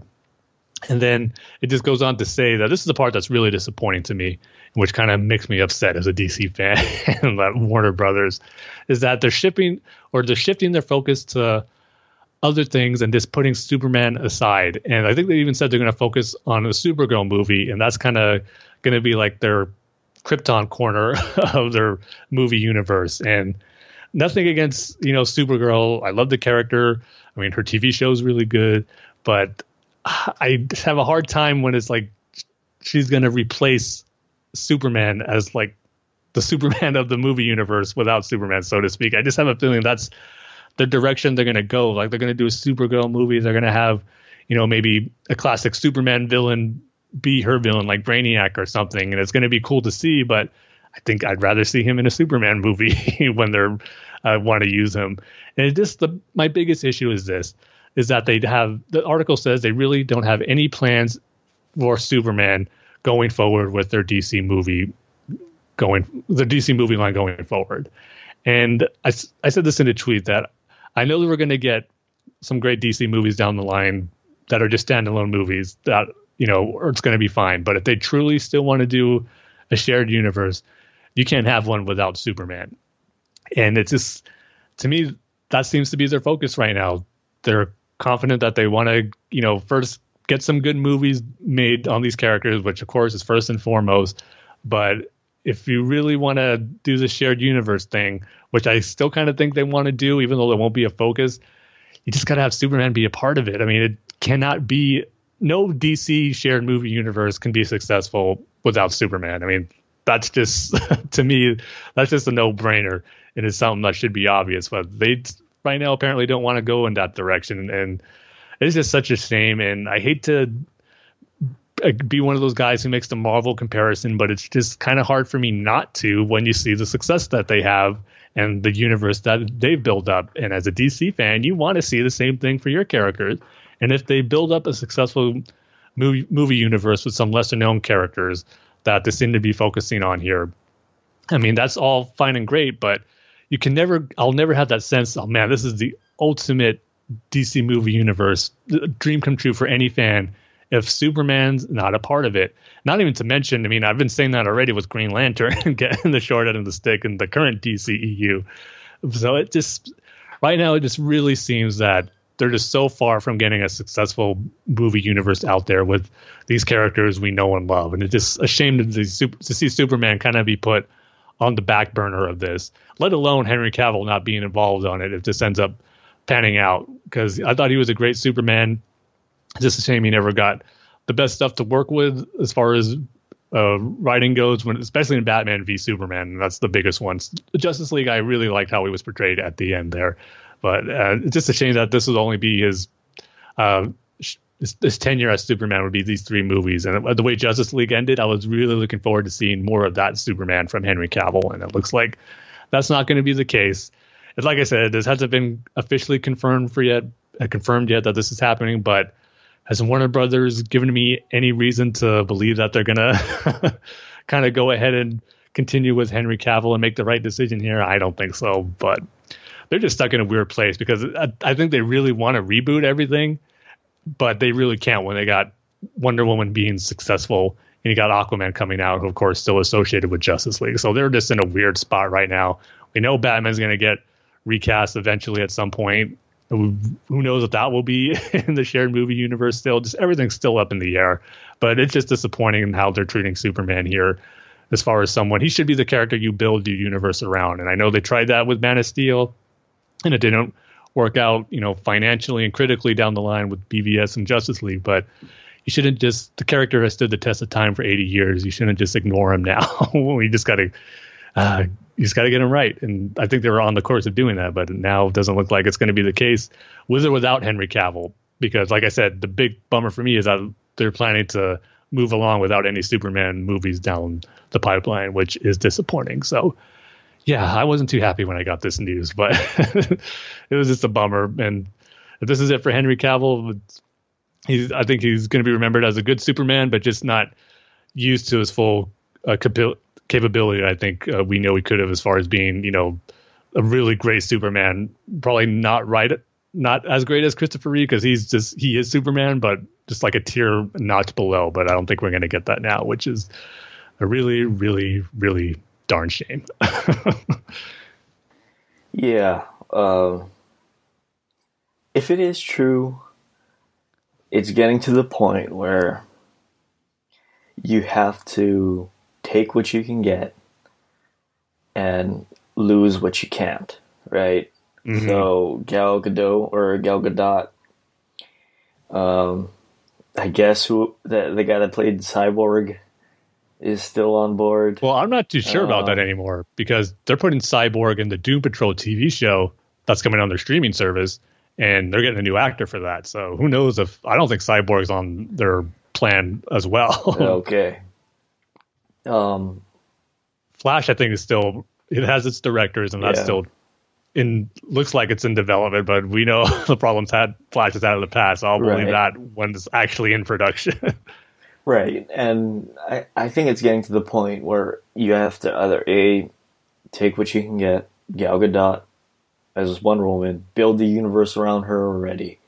She's the only one with a critically acclaimed movie that everybody went to go see. Build it around her. Recast Batman. Build it around him. Again. Or, I guess C, reboot the entire thing. Just get rid of everything that you've done so far. Start over again. I actually wouldn't think that'd be the worst idea in the world if Gal Gadot wasn't as great as she is. I was wondering, you know what? I'm just going to say this: reboot the whole thing and keep her as Wonder Woman. Who cares? Yeah, I think we could live with that. Yeah, at this point, who cares? Yeah. Something has to be done. I mean, it's getting a little sad now. It is. That's exactly how I felt. Yep. It's getting sad now because, if it is true and Henry Cavill is out of the Superman role, then everything you've based your universe around is gone. Mm-hmm. So you just have to reboot it, bring Gal Gadot back, because who cares? Like we said. Start over. Just start over already. It's not working out with what you've got. Yeah, and I just don't like the idea of them continuing on creating a movie universe without Superman. To me, that's just not going to work. Superman, he is the DC universe for for all intents and purposes. You just can't have it without him. It'll never be as good if he's not involved in it.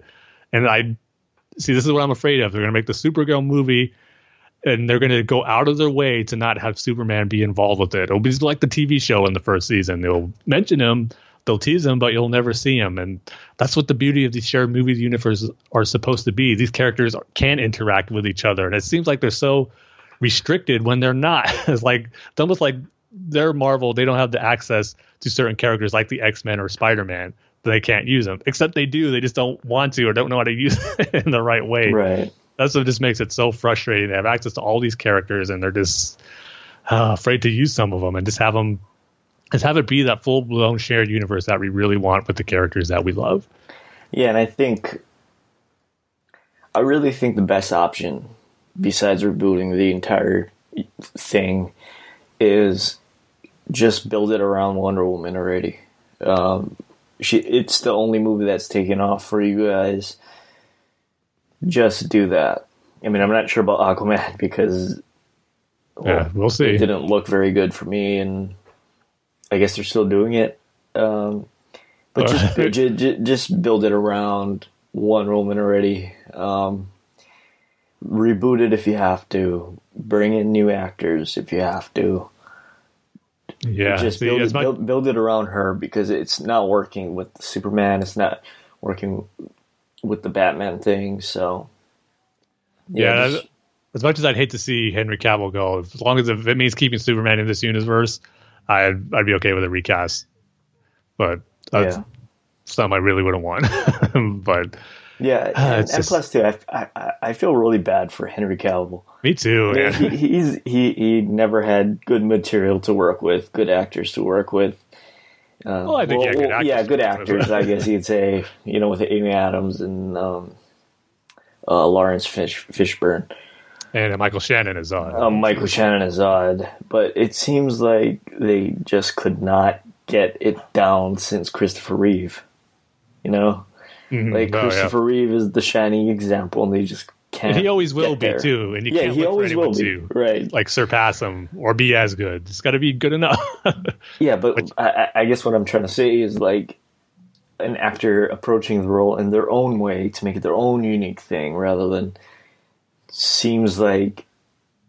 I mean, especially with Superman Returns, where it was kind of an ape on Christopher Reeve Superman. But that's a whole other can of worms that we shouldn't get into. But Henry Cavill tried. He did put his own spin on it, his own take on it. He did, and he's a good Superman. Definitely. I'll say that, but he just didn't have the right writers or directors to make something good. Yeah, this is a shame. He never got his own sequel too. Yeah, yeah, I'm not too happy. As you could probably guess from this announcement. Really, you're not.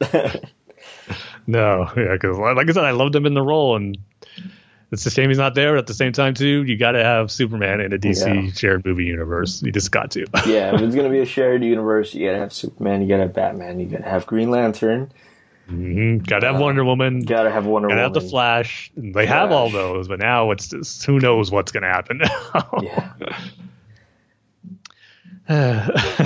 Hopefully, better days are ahead. I mean, like I said, I know I'm going to be excited for these DC movies they have planned. It's just curious to see where they're going to go with this whole shared universe thing and how they do it. So it's going to be interesting, that's for sure.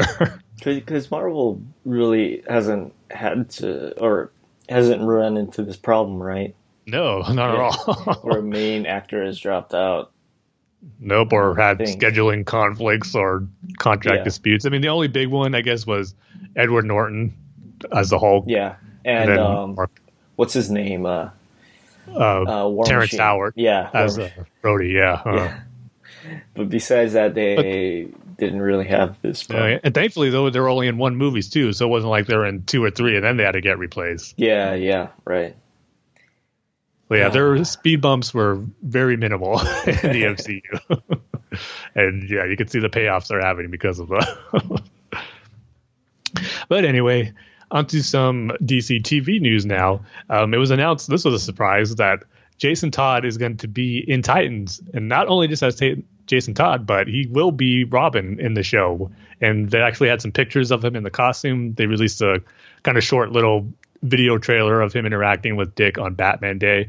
And I think this is pretty cool. And the actor who's playing him is Kieran Walters. I've never heard of him, but he seems to be good in the role. I liked what I saw in that little trailer. They had that overeager, excited character who's just excited to be Robin and all the things he gets to do. There's that funny moment that made me chuckle where he goes, swinging over rooftops, getting to drive the Batmobile.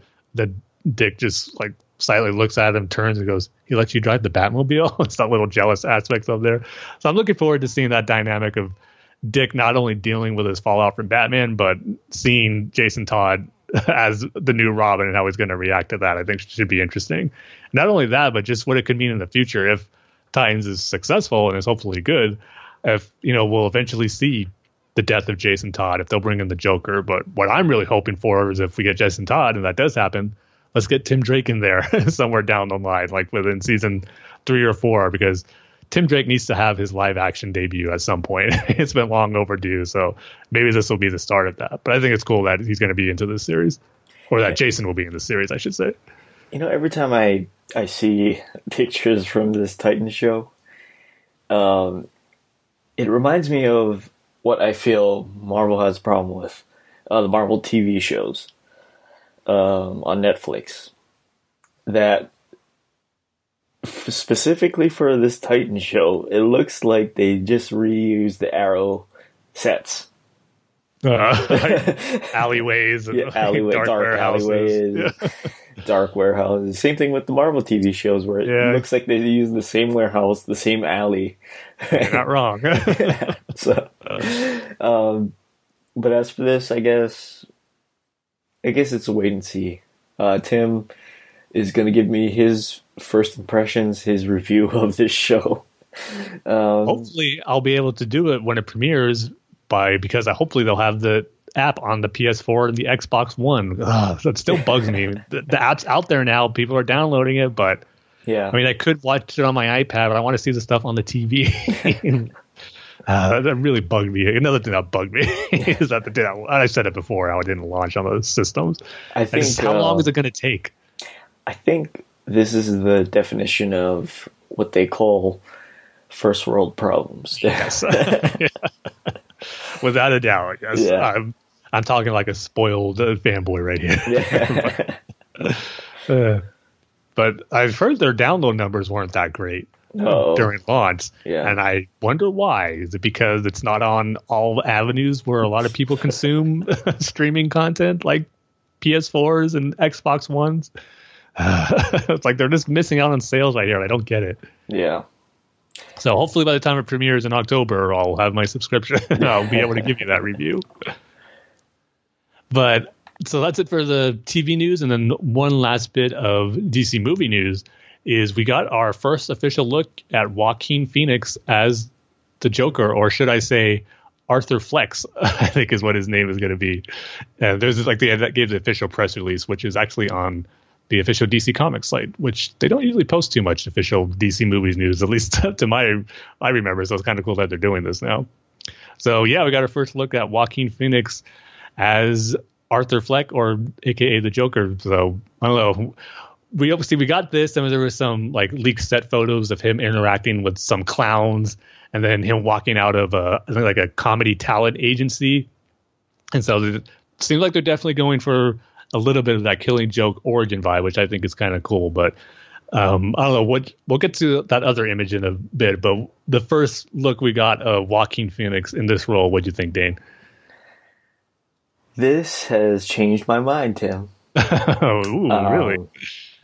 Well, first off, I saw Joaquin Phoenix in his most recent movie. You Were Never Really Here is what it's called. It's an indie movie. He plays a hitman. Thought it was really, really good. It's really subtle. It's a real subtle movie. And I saw this video of Joaquin Phoenix as the Joker, and it looks like they're going more the indie route. Joaquin Phoenix is a indie actor. And that has me excited. Keep it small, even though it's a big budget film. It's I don't think the budget's going to be as huge as most comic book movies. I think it's actually going to be on the smaller scale. Well, it's Warner Brothers, right? It's not A24 or Annapurna Pictures. It's Warner Brothers. So, keep it small. It looks like they're keeping it small. They're keeping it indie. and it's Joaquin Phoenix's facial expressions in this little teaser that we got. It's again, I go back to the word subtle. It's really subtle.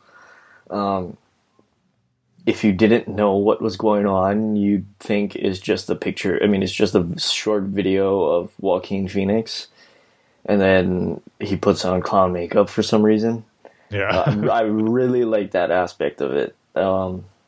Again, his facial expressions, he's just looking at the camera or looking kind of off of the camera, and then the camera zooms in, he starts to smile and intercut. They're really quick flashes, background flashes of, it looks like he's dancing around or something, or posing for the camera in the Joker makeup.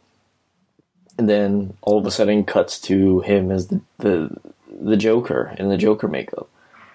Thought it was really effective. Actually got me excited for a DC movie, Tim. That's awesome. Yeah, it completely sold me. I was like, okay, they're going with this subtle indie feel. And yeah, I love it, Tim.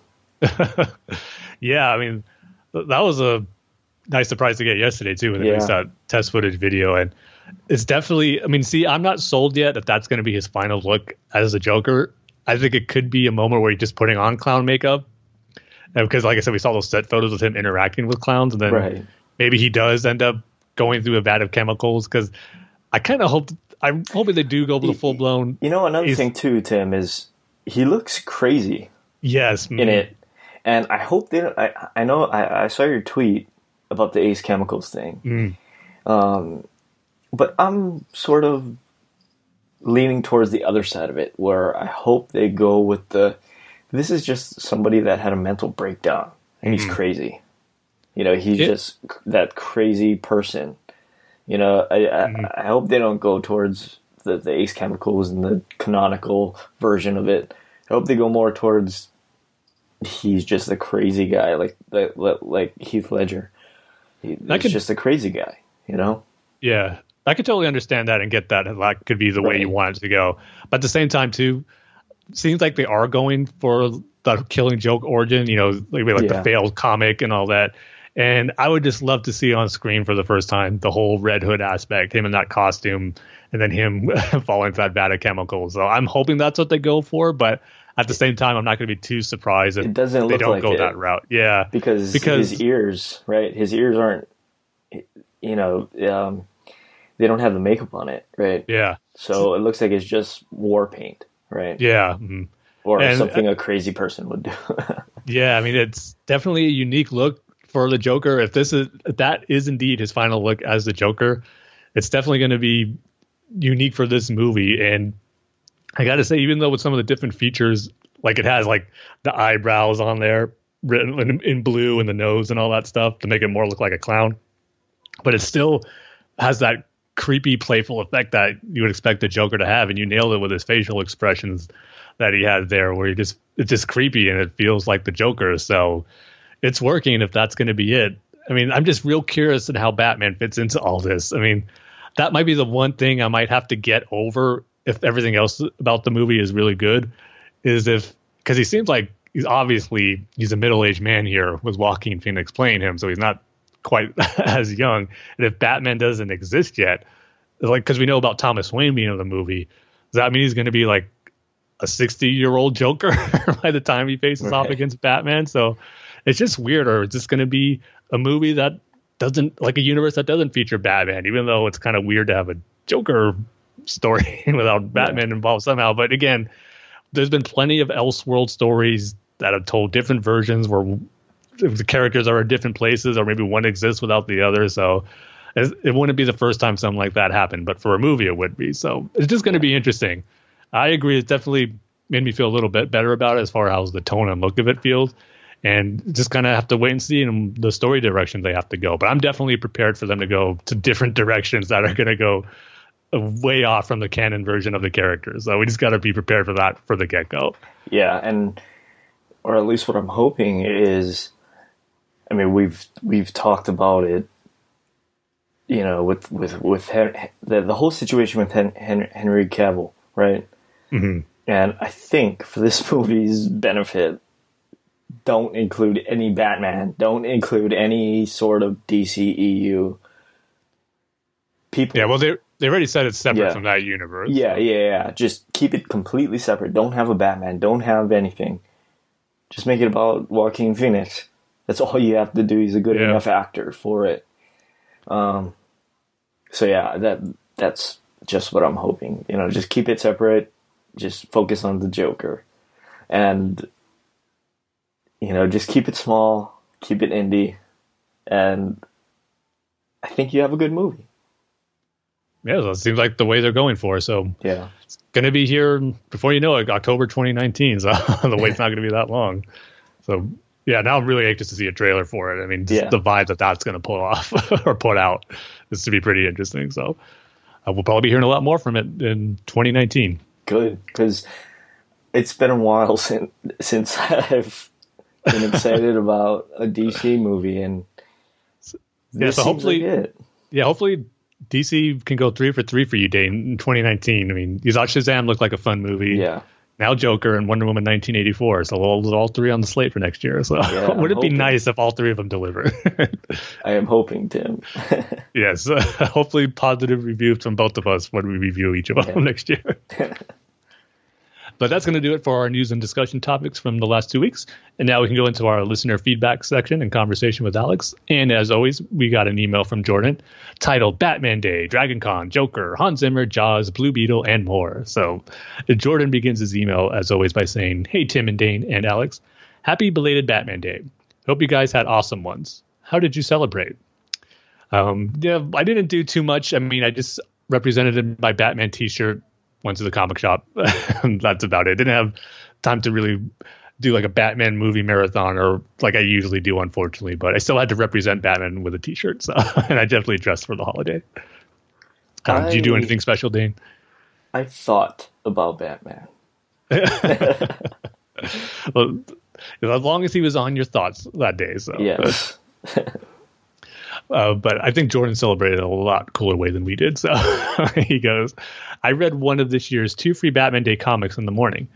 I had read the other one early since they actually had it at DragonCon this year. More on that in the next paragraph. Then I headed out to my local comic shop to celebrate. I chatted with my buddy Tony, who owns the shop, for a while, and then I met some guys who taught me the basics of playing DC HeroClix. Tabletop gaming is something I've never gotten into, and it's frankly probably the only medium in which you can partake in DC Universe goodness that I hadn't experienced to date. Well, that all changed on Batman Day, and it's very cool. After that, I went back home and sat on my butt watching stuff on the DC Universe digital service for the rest of the day. Primarily, I've been watching Superboy, which is amazing. I'm enjoying the service tremendously so far, and it's just going to get even better when the new shows start dropping, beginning with Titans on October 12th. As you mentioned on your last episode, the 2 images, then the clip they released on DC Daily on Batman Day of Jason Todd as Robin looks incredible. I honestly still can't believe we are finally getting Jason in live action. I'm not sure that had completely set with me until seeing these first images and the clip. Just getting Dick Grayson in live action again for the first time in 20 years was so exciting, and getting Jason 2 is just unbelievable. I'm with you, Jordan, on the tabletop thing where I had something I've never really got into. That's something you ever played, Dane? Tabletop. No. Like HeroClix games, card games, that type of stuff. No, not really. No. Yeah, I've always been like when I worked at GameStop and Toys R Us. I know it has a pretty big audience, so it's something I never really got into. So I would just stick with the video game RPGs for me. Remember those? I forget what they're called, but like Battle Blades things. They was like B-Blades or something like that. For some reason, that name's sticking out to me. Yeah, like B-Blades or something. Or those were cool. I never played it. You know how you're supposed to play it. I just thought they were really cool things that you could just like whip at people and stuff. But that's the closest. So yeah, we were in the same boat as you, Jordan. But at least you got to play them now. So they always sound like fun. And even the HeroClix, I think probably the big draw is collecting to get a little figure to display on somewhere too. But Jordan continues saying, DragonCon 2018, guys. This year was so special for me with all the Smallville stuff going on. That was all in caps, by the way. First off, I got to meet Tom Welling, and he signed my Clark Kent Smallville Funko Pop vinyl figure. I showed him my Smallville tattoo and told him how much the show means to me and how much it changed my life. He was so kind, just like his character. I met Michael Rosenbaum already last year, but I went to his booth again this year, and he signed my Lex Luthor Smallville Funko Pop. When I went up to him, I said an inside joke from his podcast, which he got a kick out of, and even wrote it along with his autograph. Which, by the way, Michael Rosenbaum does have a good podcast. I listened to his recent episode with Stephen Amell from Arrow, which was a good conversation, just how them being those two CW shows and how things are a little bit different now and yet still the same. So he has some good guests on there, too. I need to go back and hear some of his earlier ones. I didn't even know he had a podcast. Yeah, forget what it's called. I got to look it up. But I think you just type in Michael Rosenbaum podcast, you should be able to find it pretty easily. But this in all caps, Jordan says, the following day, I got my photo op with Tom, Michael, and Aaron Ashmore all together. And there's tons of exclamation points. And he goes on to say that is 218 exclamation points for 218 episodes of Smallville, unless you count Absolute Justice as one episode, in which case it's 217. This was an absolute dream come true for me. It was such a magical experience. In addition to that, they had 2 Smallville panels that I attended. The first one was with Michael, Tom, Aaron, and Erica, Sarah. And the second one was with just Michael and Tom.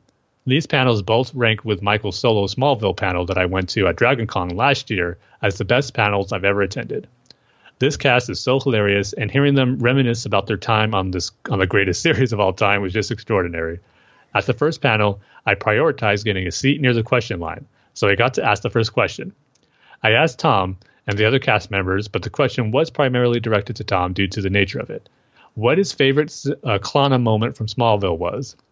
At the second panel, I prioritized getting a close seat to the stage, and I was able to get a front row seat, which is the first time I've ever gotten one at a cast panel.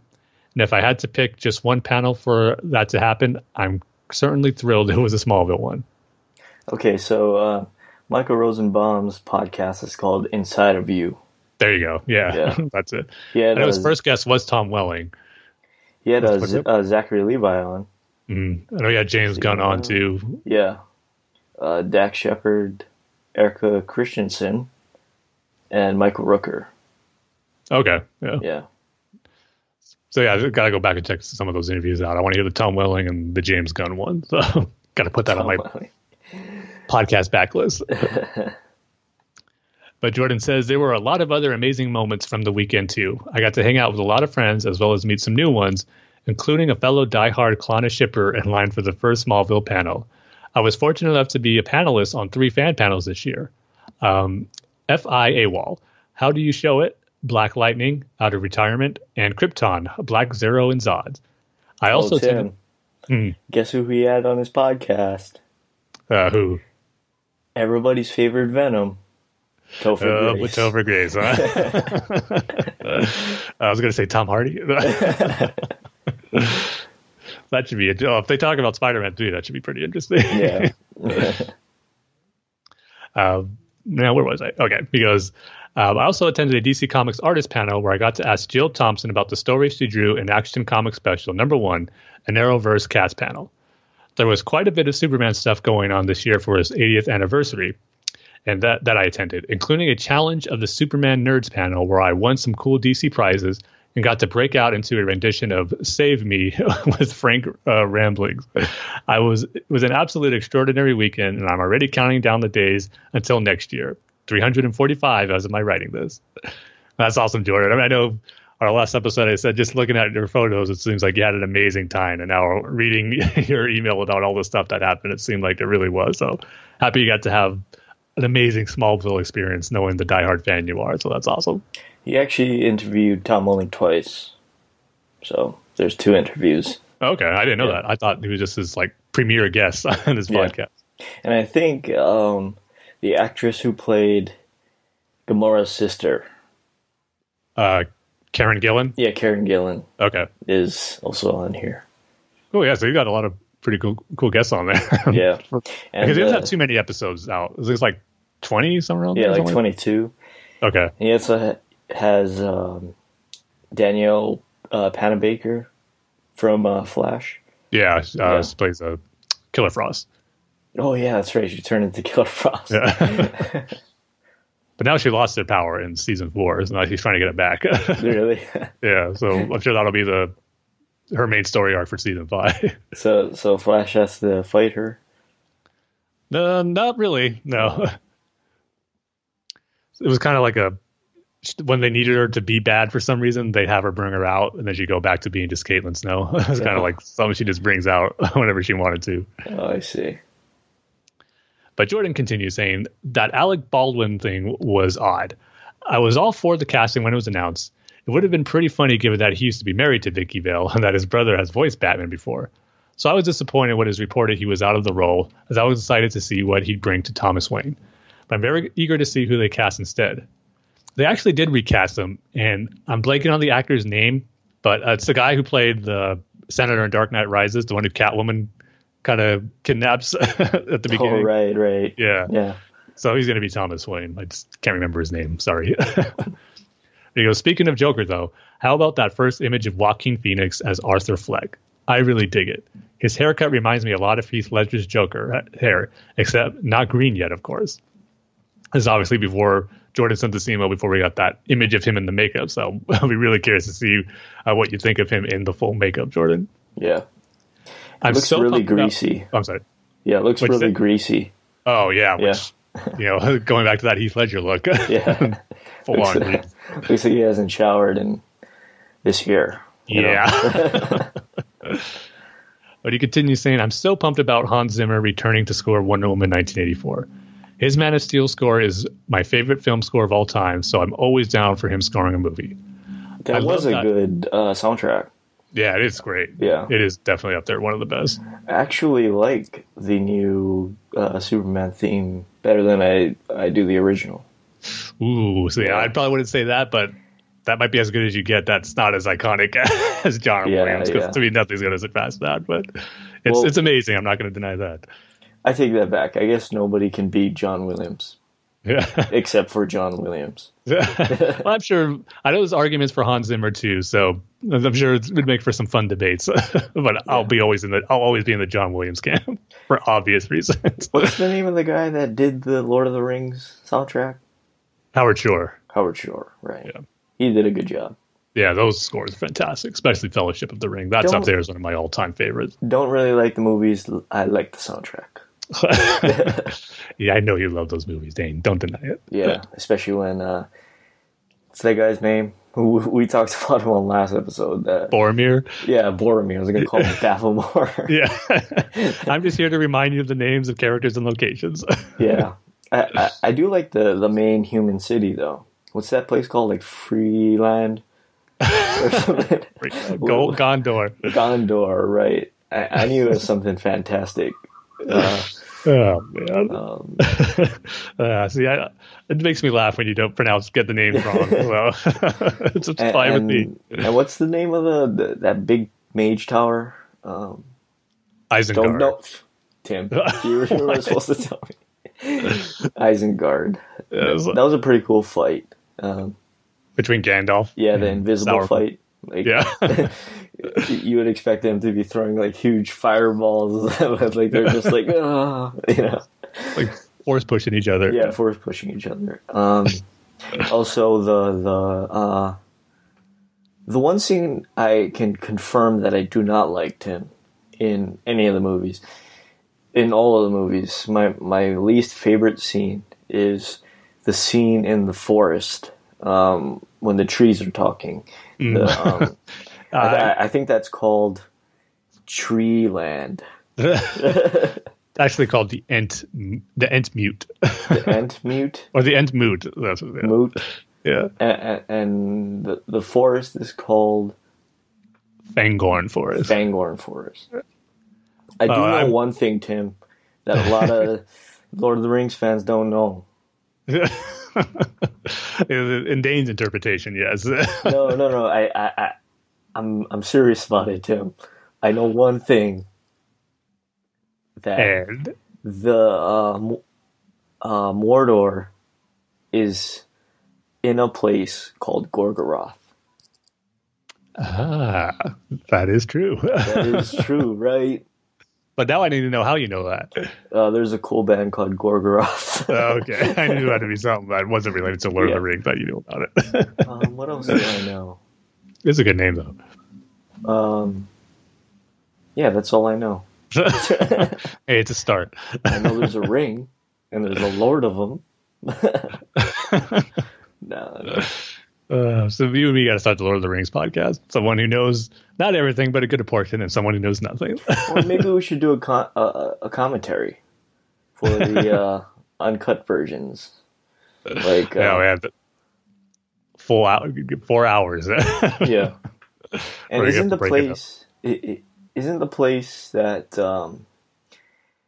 you know where there's that big battle scene in the two towers? I think it is with the orcs. That place is called Uldum, right? Helm's Deep. Helm's Deep. See, the one that doesn't have a fantastic name, I get wrong. Yeah. I do know Rohan. Hey, there's something that's the land of Rohan was where the people in Rohan go to Helm's Deep to defend themselves. So. Yeah, it looks nice. That's why. Yeah, That's the only reason why I know it. that has a good musical theme too. The land of Rohan. So. Yeah. Anyway. Anyway, back to Jordan's. Yeah. That doesn't feature any Lord of the Rings questions, but maybe if the next email, I don't know how big of a Lord of the Rings fan you are, Jordan, see if you can get Dane to try to answer something for Lord of the Rings. yeah, like something super complicated or something super easy that any Lord of the Rings fan would know. Yeah. Because maybe I'll know it. Just maybe. Yeah. But Jordan continues saying, I love what Rupert Gregerson Williams did with the Wonder Woman score, but I'm very excited to hear what Zimmer does with the sequel. To answer your question partially regarding who did what in Batman v Superman score, he said Zimmer primarily handled the Superman stuff for Batman v Superman, and Junkie XL primarily handled the Batman stuff. That makes sense. That is the general idea of how Yeah. it breaks down. But that doesn't answer who did the Wonder Woman theme, of course. So I don't know the answer to that. That does make sense, though, because I guess Junkie XL did like that ambient sort of Batman theme that we got. Mm-hmm. So, yeah, that makes sense. He goes, I'll have to watch Jaws. I'll also watch at least the first sequel. As Smallville director Janat Swart, probably. Yeah, I'm sure I'm butchering it. Directed it. Well, that's something I didn't know. But maybe they'll add a little enjoyment for you, Jordan, but I still recommend just ending it with the first one. Yeah, that's not a good movie. Yeah, but let us know, of course, what you think of it once you do get a chance to watch it. And knowing that you love Young Justice, Tim, I think you loved the pre-Flashpoint Blue Beetle run I mentioned last episode. It was used heavily as inspiration for Season 2 of Young Justice, so the whole Reach invasion comes from that run. The thing that appeals to me most about it is that it has a Smallville feel to it, as it focuses quite a bit of Jaime's personal life of a high schooler. That would make sense. I did like how the Reach were used in that season of Young Justice, so I might have to go and check that out. The only Blue Beetle stuff I really read was during the New 52 when it launched, and there's some good stuff in there. I always liked Jaime Reyes as a character, so might have to be something I'll check out eventually. Oh, is it Jaime Reyes? Yeah. Oh. You think it's Jamie Reyes? Yeah, I just thought. No, it's definitely Jaime. No. I stand corrected. No, something that wasn't from Lord of the Rings. So. I do know the place. You see, it just slipped my mind. Oh, you used to know. Yeah, I knew like 2 seconds ago what the place. You know where they had the fellowship meeting? Yeah, I think I even mentioned it in our last episode when I was you were asking about names. How about it involves water, kind of? Water. See, it's kind of like the first half of a word that deals with water, but then the rest is different. That's a little clue. Aquafresh. Rivendell. Yes. Dang it. So not quite river, but Rivendell. And the place where Kate Blanchett lives is called... So that's a fantastical, like a fantasy name that's not going to be related to anything. So I'll never get it.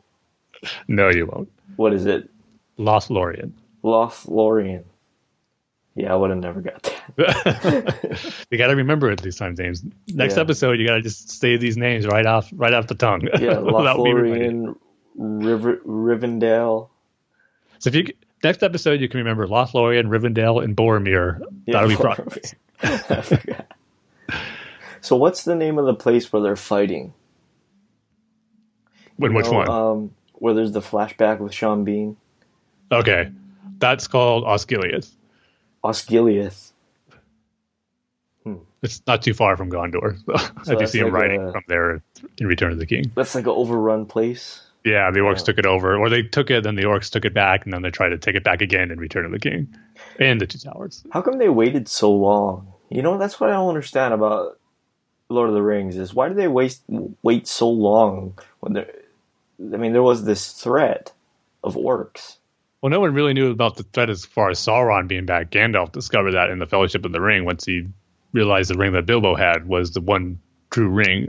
Yeah, and in The Hobbit where he shows that, well, in The Hobbit it showed that Sauron was back, but he didn't think the ring was still out there, didn't know where the ring was, and as long as the ring wasn't there, Sauron wouldn't be a threat.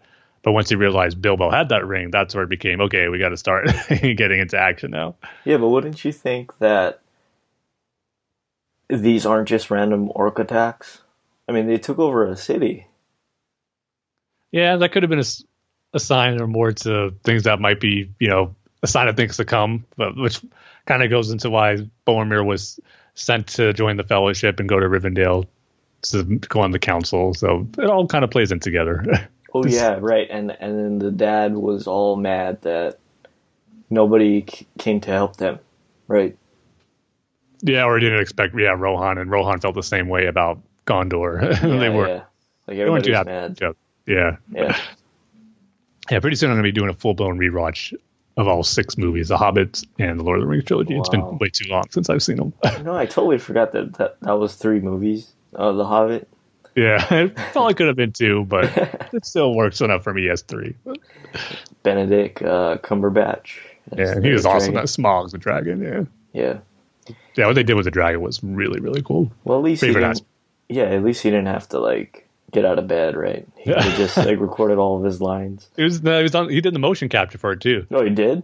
Yeah, there's behind the scene footage of him doing the motion capture for it, just in the studio, just sitting on a counter doing dragon motions. It's pretty cool. Oh. But Jordan continues again, saying there's actually several legacy castings coming to the returning live-action DC TV shows this year, besides just Sam Witwer. Sam's fellow Smallville alums, Michael Johnson and Anthony Konechny, will be joining Arrow. What was that? Konechny. Okay. Yeah. See, I'm here with the Lord of the Ring names. You're here with how you pronounce real people's names. See, we help each other out, Dan. I guess so. Joining Arrow and Supergirl as Kodiak and Agent Jensen, respectively. In the case of Anthony, there's a bonus Smallville Easter egg with regards to his casting. Jensen Ackles joined Smallville in Season 4, and here we have a Smallville alum joining Supergirl in Season 4 as Agent Jensen. Another legacy casting is David Ahala, who was in The Dark Knight. I knew it. I thought I had it, but I still back my mind. I probably got it wrong. He was in The Dark Knight, and now we'll be playing Manchester Black on Supergirl.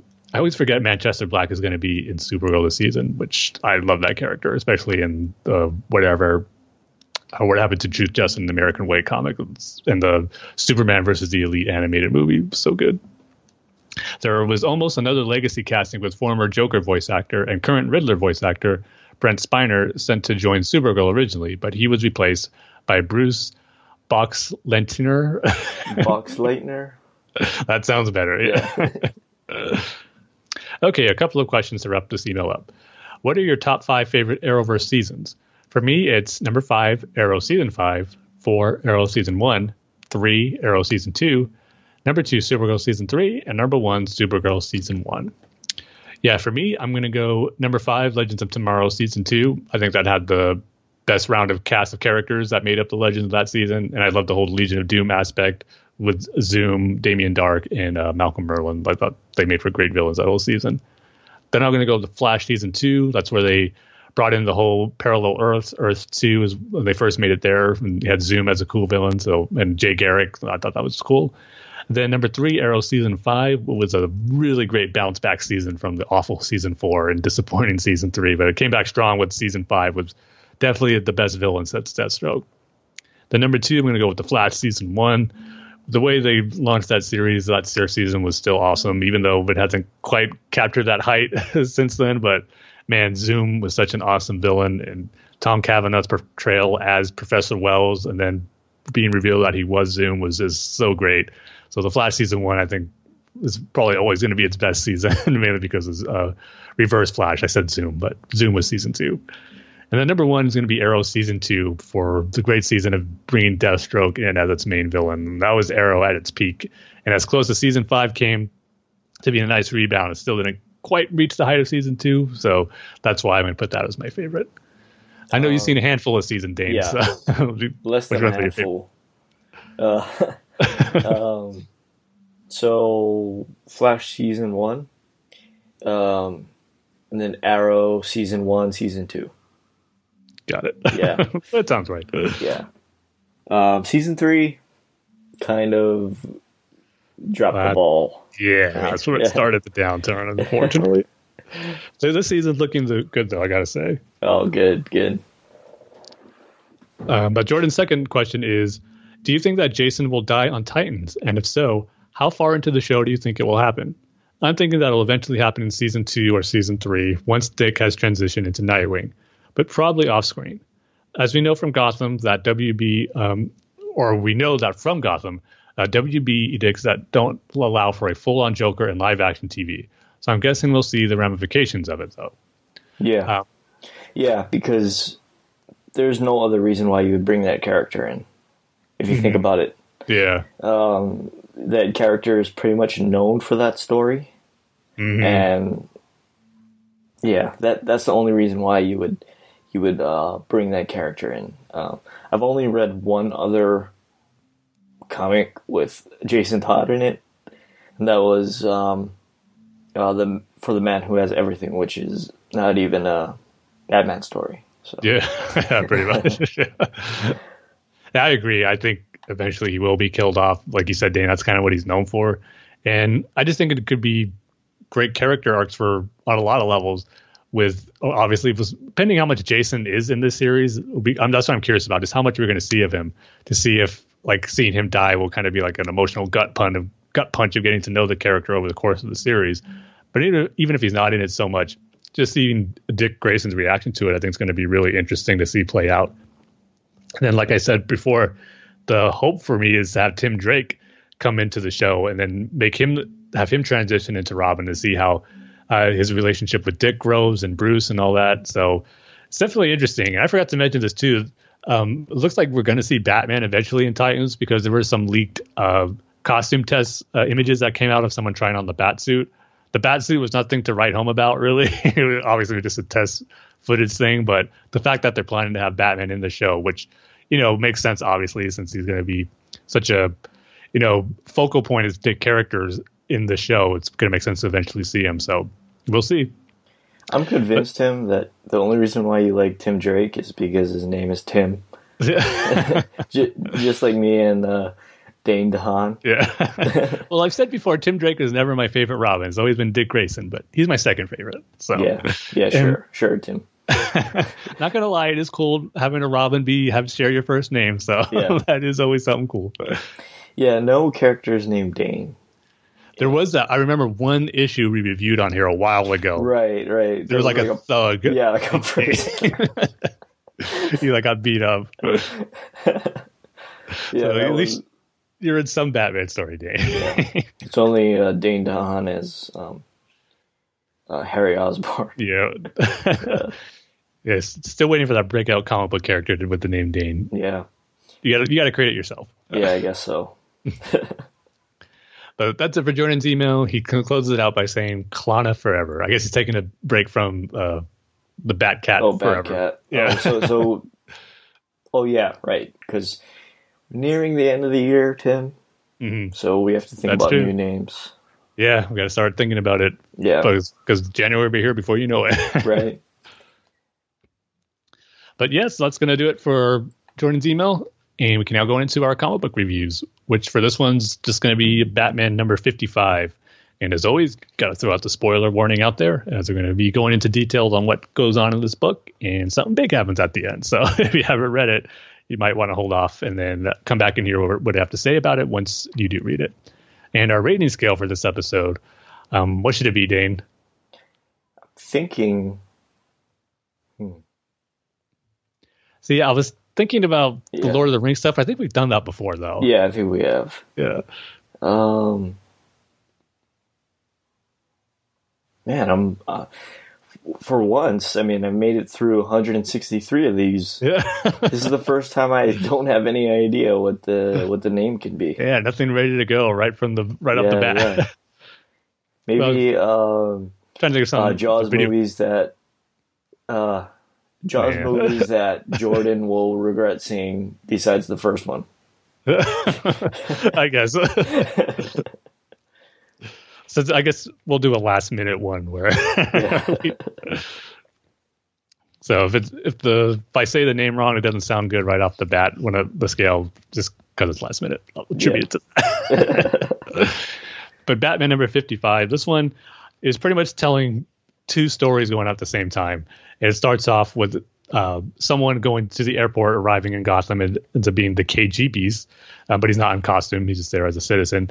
Then it goes between him and what he's doing, arriving in Gotham, going to a hotel, getting something to eat and leaving a note, picking up a firearm. And then throughout the course of the comic, we see him go through those different aspects while he's in Gotham. That goes back and forth to what Batman and Nightwing are doing. And right off the bat, the second page is a full page artwork of Batman and Nightwing running across the rooftops of Gotham with the bat signal in the background. The artwork's done by Tony Daniel in this issue. And, we've always said how didn't get into much of his comic stories as a writer, but man, he's still a great artist, and it's on display here in this issue. There's some great pages here. And this one I'm talking about, just a nice homage to that Jim Lee Hush cover of Batman and Nightwing running on the building. It's like almost the same poses, but they're in different positions. Like Batman's up front, Nightwing's in the background. And I believe it was the opposite on the Jim Lee one, but you could just tell it's an obvious homage to that. It was pretty cool to see. And what's great about this issue is just more of that great Nightwing, Dick Grayson banter with Batman and Bruce Wayne. Nightwing's still telling tons of jokes, and Batman's not really having it. Just over the course of this issue, you see him going through, taking down some like mummy zombies, and Dick is always there trying to give some puns. And even asks Batman, he's like, "You never appreciated my puns. Like, you never make any puns." And Batman's like, "Oh, you're right." You just saying that, when I punch people, I have to say funny. Like, I don't have to say funny things. Or Dick says I have to say funny things while I do it, and Batman's like, "You don't have to say." Like, Dick goes, "It's hard for me not to," and Batman's all, "It's not hard." So just that back and forth, I just love reading between these two characters, and that was played out throughout most of the issues. But my favorite one is when Nightwing is trying to convince Batman that, you called me chum on several occasions. Like, I know you did. Like, you've had to say, "This is quite the mystery, chum," or "I'm sure you recognize that dirt, chum." And Batman's all, "Nope, never." And just kind of ignoring him. And then Nightwing's all, I used to think like you were saying that. It made me feel good because you were regarding me as a friend, but like maybe you were just saying that because, I know chum is a word for smelly old fish, and maybe that's what you're making fun of me as." And Batman goes, "Well, your costume, would stink sometimes." And Nightwing's all, "I knew it." And so, like I said, more of that great stuff. And then finally, the last bit we see with them is Nightwing offering up a little contest between him and Batman. See who can jump the longest from roof to roof without using their bat rope. And Nightwing's kind of egging him on. Batman doesn't want to do it. It's like, this isn't a game. This isn't a contest. And Batman finally agrees to it. But I mean, just like saying, only doing it because Nightwing kind of tries to sell it. This will be a good training exercise type thing to see if we can handle it. Okay, like that's the only, Batman goes, "That's the only reason I'm going to go along with it." So they do that, and Nightwing's about to call him out. He goes, "Hey, come on, old man, you getting tired?" And then we see Batman use his grapple, but then it's because the bat signal's shining in the sky, and so they have to make their way over to see Gordon on the rooftop. And as they make their way to the rooftop, KGB is making his way in the hotel. He talked someone in, convincing him he lives or he's visiting someone. but he ends up just murdering the person who was in the hotel room, and going to his window, sets up a sniper rifle, gets into position. And at this point, I'm thinking that, Batman and Nightwing are doing their own thing, and we'll see what KG Beast is up to and who he's after. That's something unrelated to what Batman and Nightwing are doing, fighting some mummies, obviously. But then Jim tells him they found this note in a hot dog restaurant where KG Beast was at. And it just says, who's afraid of the Joker, with a question mark that's oversized. And then Batman reveals it's the anniversary of the end of the War of Jokes and Riddles. And Gordon tells him, well, Joker and Riddler are still in Arkham, or at least they're supposed to be. And he says he's having them checked. And then Nightwing's still having some fun here. He goes, see, this is the fiendish plot of Napkin Man. He goes, that's the problem with Napkin Man. He just doesn't, and he doesn't finish that sentence. The next page is Nightwing getting shot in the head. And then we see that it's from KG Beast in the window shooting him with that sniper rifle. And I was like, oh, shoot. Like, I was not expecting that to happen.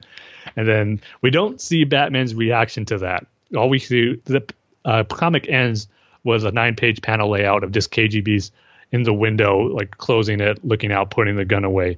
And then we just see Gordon in the word balloon saying, like, get a medical team to the roof, like now. And he says, I want the cops, because you're supposed to make it like you're hearing KG Beast is hearing him say that through the window. Once he shuts it, that's the last we hear of Gordon. So can't wait to see Batman's reaction to this, because obviously we know Dick Grayson is not going to die from this. I'm not too sure, but stuff like future solicitations of Nightwing comics are saying that he might have memory loss or amnesia. Maybe this obviously would be a good reason to have that if he's shot in the head. So even though I'm expecting him to survive, I just can't wait to see Batman's reaction to this. And I think this is what's going to be to gets him out of the funk he's in right now with Catwoman leaving him, seeing, his pretty much his oldest son get shot in the head, and just what's that's going to do to Batman. I mean, I just can't wait to find out, have him go after the KG Beast. I think it's going to make for some more great character moments with Batman and Dick Grayson, and just the relationship as that father and son dynamic play out in these next few issues from Tom King. So I'm really excited about that. So this issue was a lot of fun. Just the banter with Nightwing going off against Batman's seriousness was really fun as always. Beautiful art. So I'm going to give it 4 out of 5 Jaws sequels movies that Jordan's going to regret seeing. And I'll just add something else to that, regardless of what Smallville directors are involved.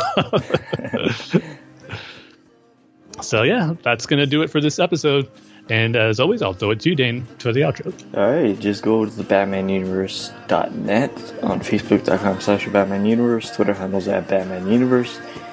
The show's Twitter handles @Batfans Podcast. Tim's Twitter handles @TimG311. My Twitter handles @DaneSaysBanana. You can email the show at batfanswithoutpants@gmail.com. So with that, like we say at the end of every single episode, Tim, we love each and every one of you with all of our bat and video game hearts. That's a good one.